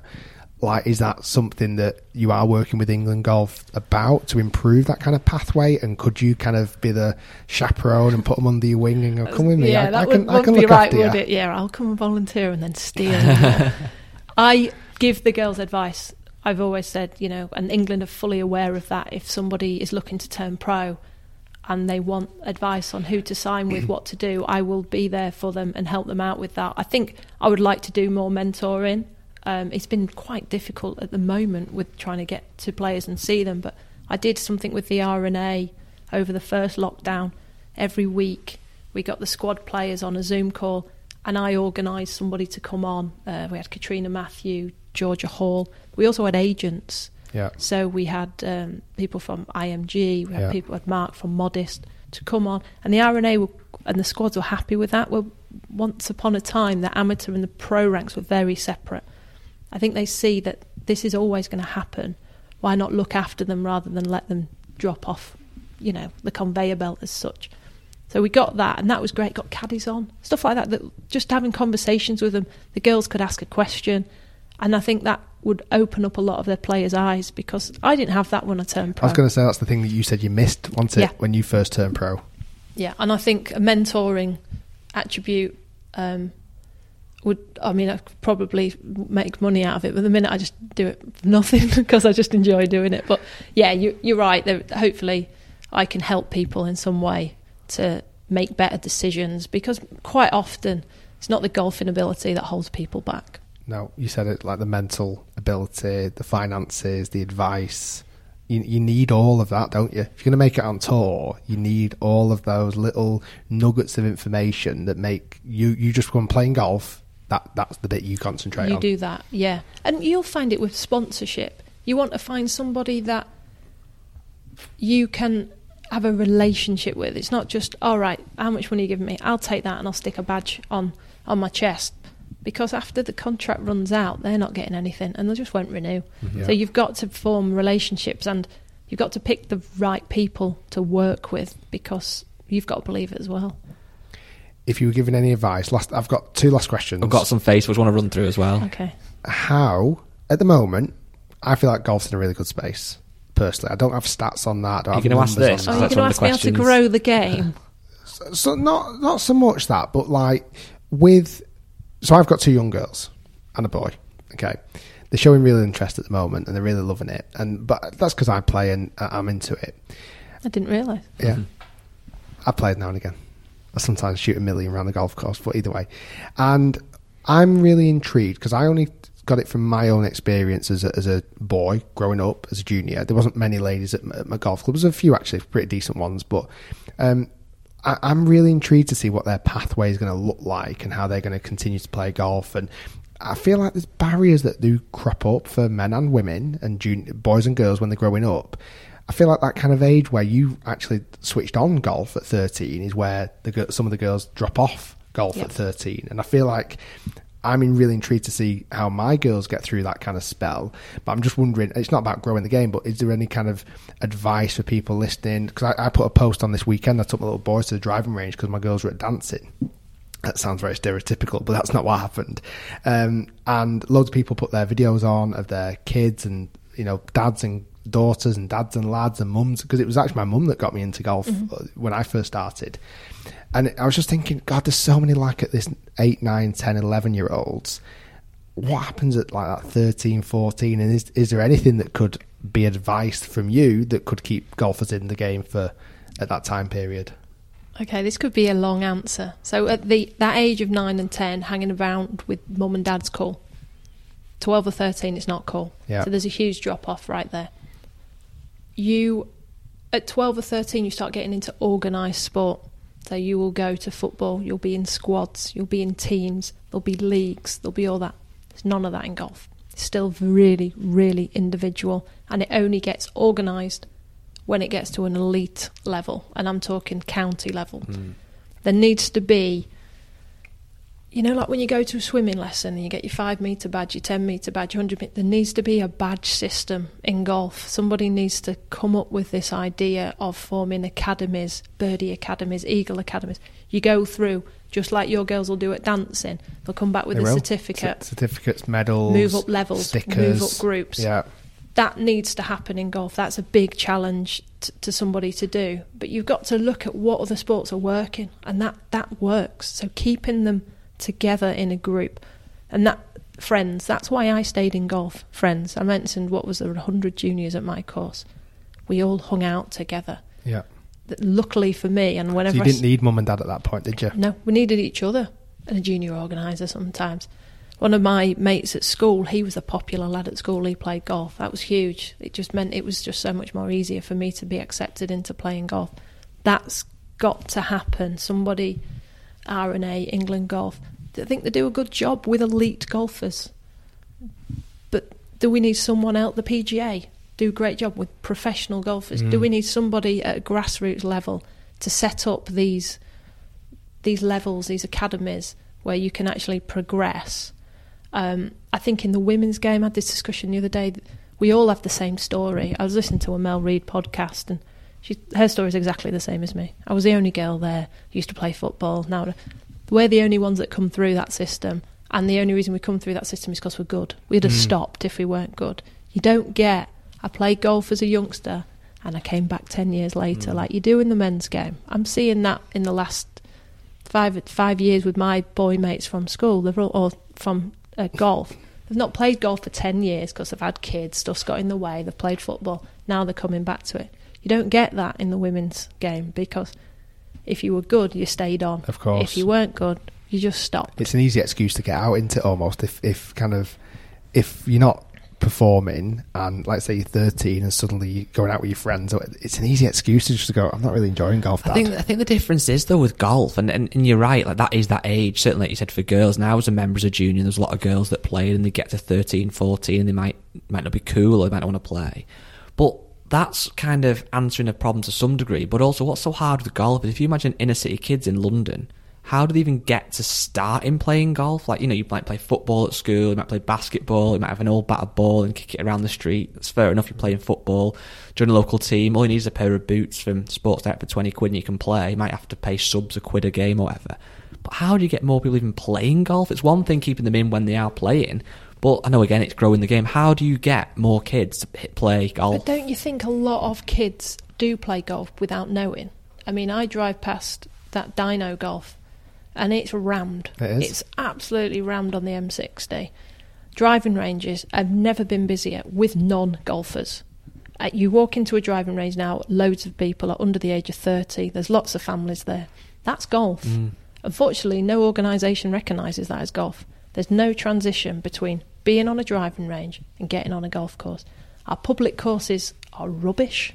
You know, we need six hole par threes. I think Rudding Park has one, which is good. It's really good, actually. Really good. My nephew lives near there, and we've been as a family, my niece, nephew, brother, you know, partners, sisters, everybody. We've gone in a 6-ball, mums, dads. That's great. We need 6-holers, and we need bits, our public courses, to be better. You know what we need? Almost like a 6-hole course that can be, and it's not possible, I don't believe, that can almost be built inside a football pitch. Because there's so many football pitches knotted about in parks and locally. Like I say, it's dead easy to put a pair of boots on and kick a football about a football pitch, but you can't go anywhere and just go and play 6 holes of golf. And again, it'd be restrictions because you've got to upkeep it much higher. So I went to Southport recently at the weekend, and there used to be a little 9-hole pitch and putt on the coast. That's actually been turned into a foot golf course now, because maintenance again and things like that. But the actual space it's in isn't that big. Like, it's in same. Is it Lytham? Lytham's got a par 3 the front. Exactly, on the front, like as well. grass one and stuff. It's not mini golf. It's not crazy golf. It's like pitch and putt. Yeah. And that's kind of something that maybe is like a transition, but it's just how do you build these infrastructures do you not to do think this? It's a numbers game? Because your children might dance forever, but you just said you took them to dancing there. They might, other than 30 kids in a class or whatever, I know it might not be that because of COVID, but let's just say there's 30 kids, there'll only be 2 that carry on dancing for the rest of their life. But because it's more like a skill, because golf's so few people actually play golf compared to football. You know, I played football as a kid, I don't play now because I'm rubbish. Yeah. But yeah, we see it as being a worse issue in golf because there's less to start with. Do you get what I mean? Yeah. Like a golf club. Does golf have a problem with participation though? That's what I'm asking. I Or do think we it- just think it does? No, I don't think I don't think it's a problem. There's less people. If you think about a high school, every child is essentially forced to play football in PE. So therefore, they're playing football. Some will love it, some wouldn't love it, whatever. Some might be indifferent. But when I was at high school, there was probably 15 people that played golf out of a 1,500 people school. Okay, there was like 3 that played golf at my school. Yeah. You must have gone to a posh school. Well, I had James Robinson was at my school, Paul Howard, who's played in the Open. There was quite a number of them, and that was a lot. So I'm saying there was 15. Yeah, that's because you were from the coast of some of the best we were golf away. courses ever. Funnily enough, in Grimsby, there weren't that Well, many people. so that you're answering the question there. There's 4 people in your school that played. Yeah. How many play football? But how many Yeah. play now? Is this don't a think- game I that don't people think as come many to as- later in life? Possibly, Is yeah. it? I think it is. Are we because missing? It's expensive, isn't it? Actually, a lot of people that I teach a lot of our age group, because they're not they come to the car garage for a golf lesson. They're not a member of a golf course. They pay and play. They might start joining a club into their 30s. Maybe we're aiming at the wrong age group. I think we maybe are. we should be going.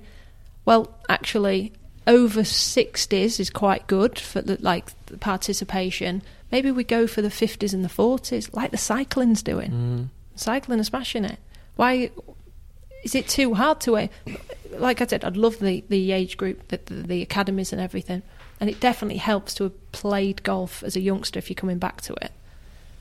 But maybe we can just go down an age category and make it easier for that age. I suppose things with cycling as well, you do pick it up as a kid and you drop it off, and they always say you don't forget how to ride a bike, and that's quite true. So when you do pick it up in your 30s, you can just pick it up. So maybe we start it as a kid, and if you want to carry on.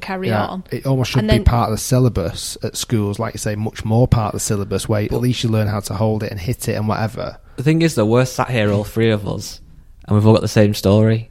Our parent got us into golf. Yeah. It's all exact, and that's like so many people. that's But our I saw on parents Facebook. were our age. So why aren't we aiming at our age group? Yeah. Why aren't we aiming Exactly, at I the think 30, we the should. 40-year-olds? Why aren't we going for the parents? Because the parents are the ones that bring the kids to the golf And they club. pay and everything else, don't they? Yeah.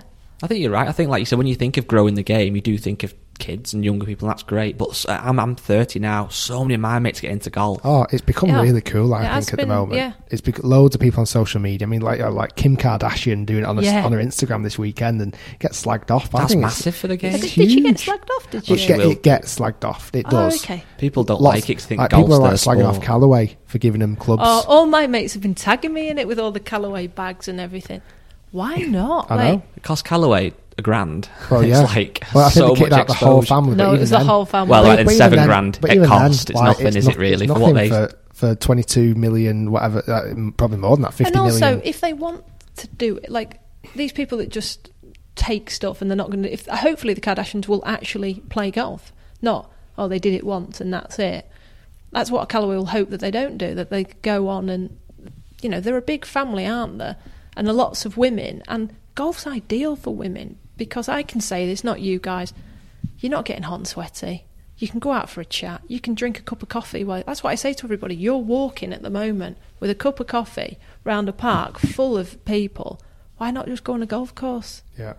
It makes total sense. It's that first step, though, isn't it? Yeah.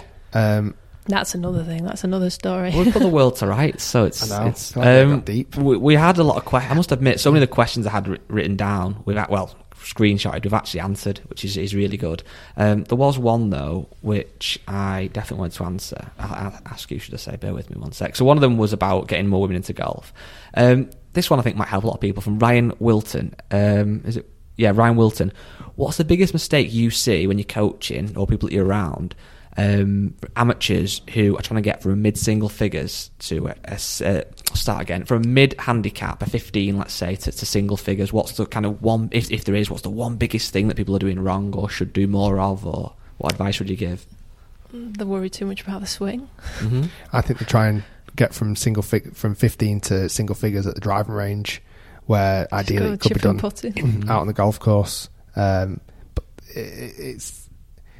You can build a swing that's going to help you get better, but also be able to play and getting course management and be able to score better. Yeah. Like, scoring is so much Nothing the worse when challenge. you got. So I had a 6 handicapper come to me for lessons. I'm like, what do you want me to change your swing? You're off 6. Yeah, I think I can get down to scratch or 1. Or let's go and work on your short game when you put in and all that lot, because at that stage it becomes playing golf, not playing golf swing. Unless they've got a super problematic shot off the tee, for example. If they've got a disaster shot, but quite often if they're off 5, 6, they've got a quirky golf swing. If you try and give them what should you swing it like, then you can mess them up. Big time. Can't you? Big time. Not sure if we answered that, but go out and play. Yeah. I've got a question here. I don't know if to ask it or not. Oh. I'm going to ask it, and if you don't like it, we'll cut it out.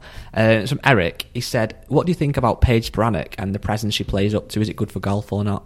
Why did you think that was a weird question? Just because, for me, obviously, Paige Spiranac is known for being a professional golfer, and she posts pictures that some people might see are quite revealing. Mm-hmm. Now, I don't know how to look at it as a man. No, because the male point of view, you can look at follow her. No, from a male's point of view, it's like, well, that's her body. She can do what she wants with it, and that's what a lot of other women and feminists believe, which is completely fine. Other people think she's gained a career and a following off the back of how she looks, potentially.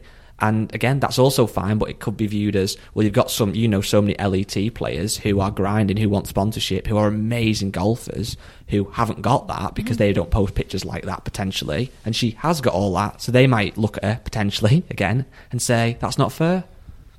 So I met Paige. I've met her a couple of times, actually. I think she's one of the first. And when you're the first, the pioneer, like you are, Rick, people copy her. Mm-hmm. So she's been copied a lot. I don't think my sexy pictures would do quite as well. No, but what you do with your... I'll try. I've tried a few times. The ones you've sent me by mistake before aren't bad. So she's tapped into something which no one else had. And it's become a business. Mm-hmm. So you've got to go, well done for doing that. I think there's a lot of people that are jumping on the back of it. When she started to get invites to events, I think even she felt uncomfortable with that. Mm-hmm. She openly spoke about crying the night before playing in Dubai. I think she probably said yes to it without really realising what it meant, and she knew that she was treading on some toes there when she arrived. This girl had never, I don't know if she'd even left America, and she turns up in Dubai, this new country, with 130 girls that it's a bit like, hang on a minute, what are you doing here? She would have taken someone's spot, presumably. Kind of. When it's an invite, you can invite whoever you want. So the field just gets bigger? No. There'll be 6 invitational spots. They could invite 6 Kardashians if they wanted to. Mm-hmm. So nobody's got any divine right to take those invitations. So there's going to be, let's say, 130 field. There'll be 124. You are definitely in. You've earned the right to be here. And we're going to have 6 sponsored invites, which will make the tournament better. Who we can invite whoever the hell we want. Somebody local, Paige Spiranac, Kim Kardashian, whoever it may be. The argument could be, and probably would be, well, she's not got any chance of winning. Should give it to someone that will have a chance. But then the other argument could be, but the exposure she will give the event is massive for golf. So that's why we've got it at the minute with Ricky Fowler and his invite to the PGA. People are suddenly forgot that you can actually play golf, and they're saying it's all about media stuff.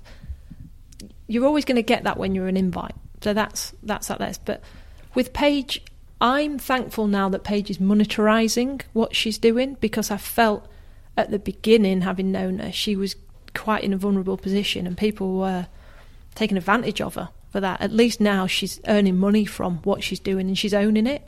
And she's sticking up for herself against the trolls and not changing who she is. And I like that more. I think at the start, she got this fame and she had no idea what to do with it. And now she does. So she's in a better place for it. I think I do have a slight problem, I suppose, with people that want to be an influencer and decide to do it through golf. That's my only one at the moment, I would say. I've noticed that trend. I've definitely noticed that trend. Where they've come into golf and it's like, this is going to be what I'm going to leverage. I'm going to be kind of quite unique that I'm a young girl playing golf. I'm going to use this to gain a following. Yeah. But then there's some really good ones where I've followed the journey of a girl that I think she was the beginner golfer, lady golfer, and now she's off 18, so she's like, I need to change my handicap. Yeah. But she's got a job of something else. It's more of a... And I think that's the trouble. You start just documenting it and then realise that people want to give you stuff. And also, I think companies still don't realise the difference between followers and interaction. Engagement, and engagement, which I'm sure you guys have found as well. When the companies learn that, this will stop, I do think. But yeah, I think I want to see a woman that, like, that's why I enjoy some of the women that I teach. Like Naga Munchetti, right? She could earn loads from golf, couldn't she? People listening, she's a TV news presenter. You classify her as. She does like the morning Breakfast. TV over here. I played with her at the BMW. I played with her in the Rico Ladies Open. When you played with NASA? Yeah, when I played with NASA. Yeah, she's got a radio show and she sits on the morning news, and she on the television. And you teach her? Yeah, I teach now. I'm friends with Naga. We got friendly through golf. She plays like it's her off time with her husband. Like, she loves golf. I want that. Like, not necessarily... But that's the world we're living in, I suppose, with Instagram. The problem is that if you get some young, attractive girl or whatever it might be who makes an Instagram account, starts playing golf, and then a brand shoves some free clubs at them. Why would you not say again, I can't blame the brand in some regard because they want any more eyeballs and it costs them buttons. I can't blame the girl or the boy, whatever, for taking them because it's free golf clubs, but it just upsets me that then some young kid who's out there grinding, who's off 2, who's 14, whose parents haven't got much money, and they could do so much those clubs. But again, how does that problem get fixed? I've sat on a lot of Zoom chats during lockdown with female coaches that are trying to make their way in the coaching environment, and they're saying to me, do I need to put a picture like that up? You know, and it's like, and now I follow them, I can see every now and again that they're doing it, and it's not them.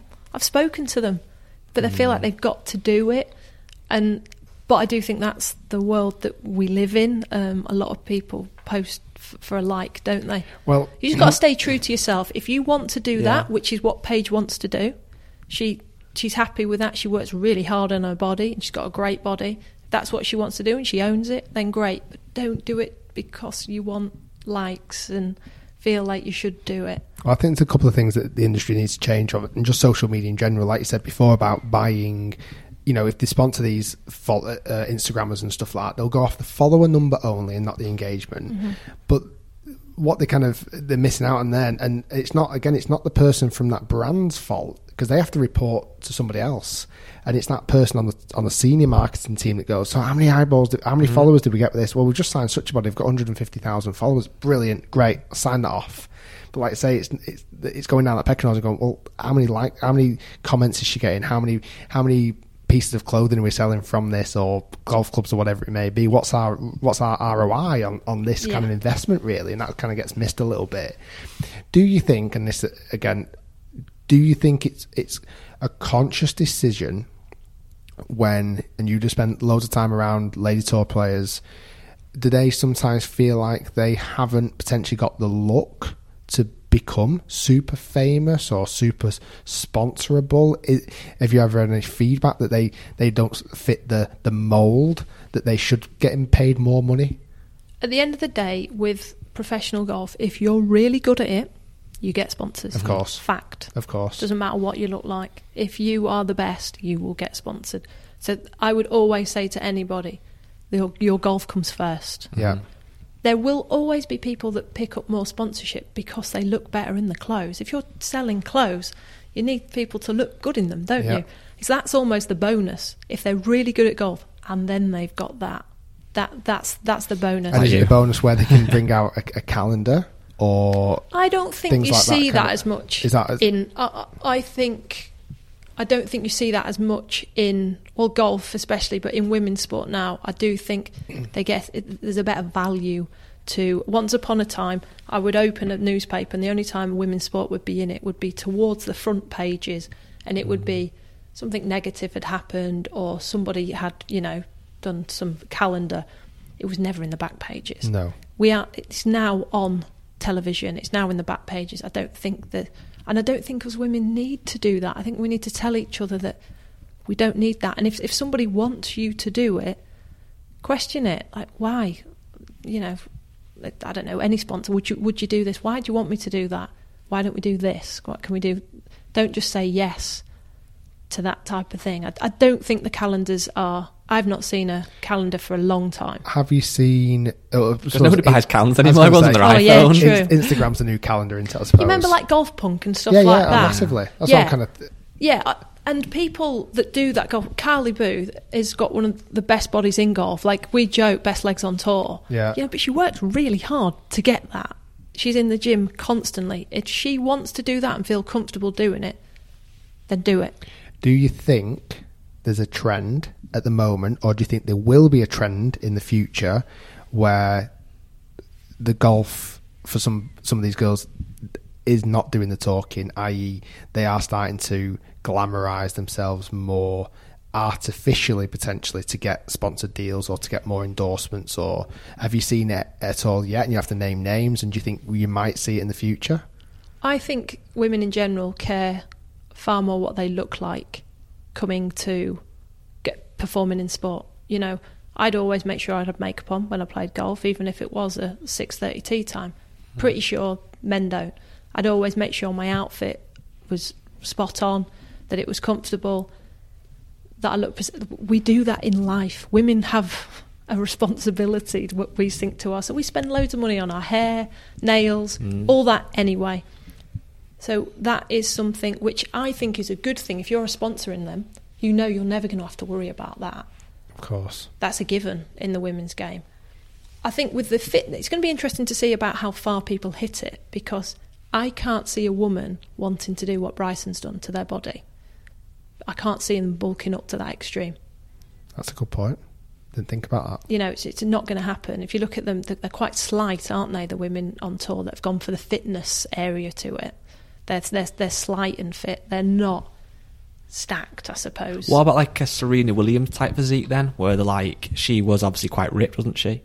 Yeah, but I think she's quite naturally... Yeah. I don't think she's... I think that's her natural fit physique. She's not gone, right, she's always been...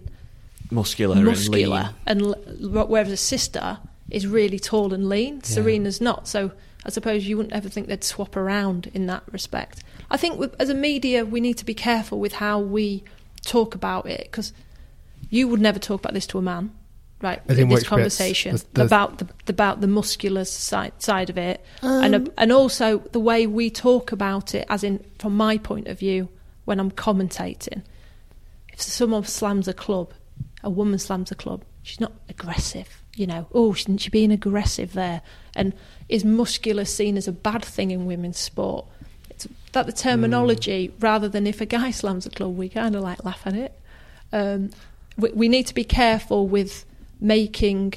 I remember when Georgia Hall won the Open. I wish she'd have smiled.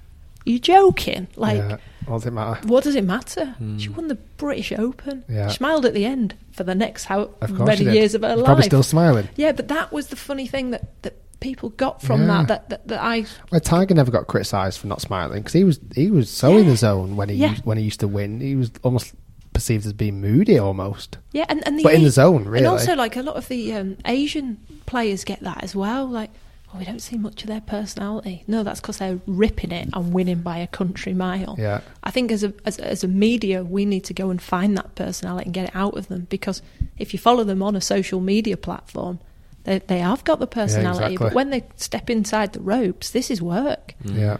So it's about us media now trying to tell the story of the players, and I think I'm doing the Rose Ladies series again this year, and that's really important for me. It's not just about the winner; it's about everybody, but it's finding something else about the winner other than, guess what, they're good at golf. Yeah. I think the women do a really good, when they, certainly in social media, do a great job of that. Yeah. Like, I love following so many of them, you know, because I want to know more about them. I want to know what's your working week like, how much practice you put in, how much this, how much that. Like I want to follow the men tour players as well. Like, I want to see how much grind you do, where you going, what's this cool behind the scenes thing you're going to be doing. Like, it's all that interesting story that social media allows people to do. I suppose when you were kind of going through that wasn't really present, was it? That social media wasn't there. I remember the first time I started YouTube, like, players were like taking the mick out of me a bit. Like, I'd turn up in Italy and some guy would have seen me off the YouTube, and they'd be like, look at you with your YouTube. Yeah. And now they're thinking, hang on a minute, like, There's something in this. You're the pioneer. Well, I'm not the pioneer, but there is like the Carly Boos and stuff. They're still so far ahead of everyone else in terms of the social media aspect to it. Of course. It's definitely a responsibility now of the players to open up and show more of themselves, because they'll gain from it. I think on the course you can stay quite serious, but off it, it's nice to show a different side of yourself. Well, this is one of the longest podcasts I've ever done. Sorry, it was really good. I think people are going to... No, it's one big this is fat all treat. go 1 hour, 50 odd minutes. Amazing. I think we've covered most things. I feel like we've put the world to right a little bit. I feel like we've dived into a lot of Sophie, the past, the present, the future. I think you're doing an amazing job. Thank you. It's great sitting down and properly diving through kind of all your different hats that you wear, because it is much more thorough and business orientated than probably I even kind of expected. I can't wait to see where you go in the future. I think you'll carry on smashing it on Sky Sports, as you know. And if anyone listening wants to check out Sophie, we'll put a link down in the description to a wonderful website, which needs updating for 200 tour events that you played in. Yeah, it does. I best get on that. It's a good website, though. Yeah, it's, the digital side of it's important, but I make sure someone else does that for me. I'm not the best editor in the world. Any questions for us? I'm pitching off someone else's podcast. Is there? No. I think you're doing a good job, and I think you're somebody that people will look to, even myself, and think, what they're doing and making it more business minded is something that I've kind of learnt from you guys, listening to you on Clubhouse and in your Zoom chats and stuff. So we do listen. I think the other thing, like, I've always wanted to try and like pioneer ladies golf as much as I can as well. Like, it's something that I'm really... We have so many fans. Keen on. We have loads of fans. Yeah. And it's really important to question some of the decisions that are made, but also not bash it. Like, keep praising women's golf and golf in general. Well, you can be our go-to now. So when we get some more female pros on here, we can do it through you, and you can give them a... get on that podcast. It was quite good when I went on it. And then they'll come on. I'm sure they will. Awesome. Thanks so much, Sophie. Thanks for your time. Thanks for listening, everybody. And that's it. Episode 73 over and out.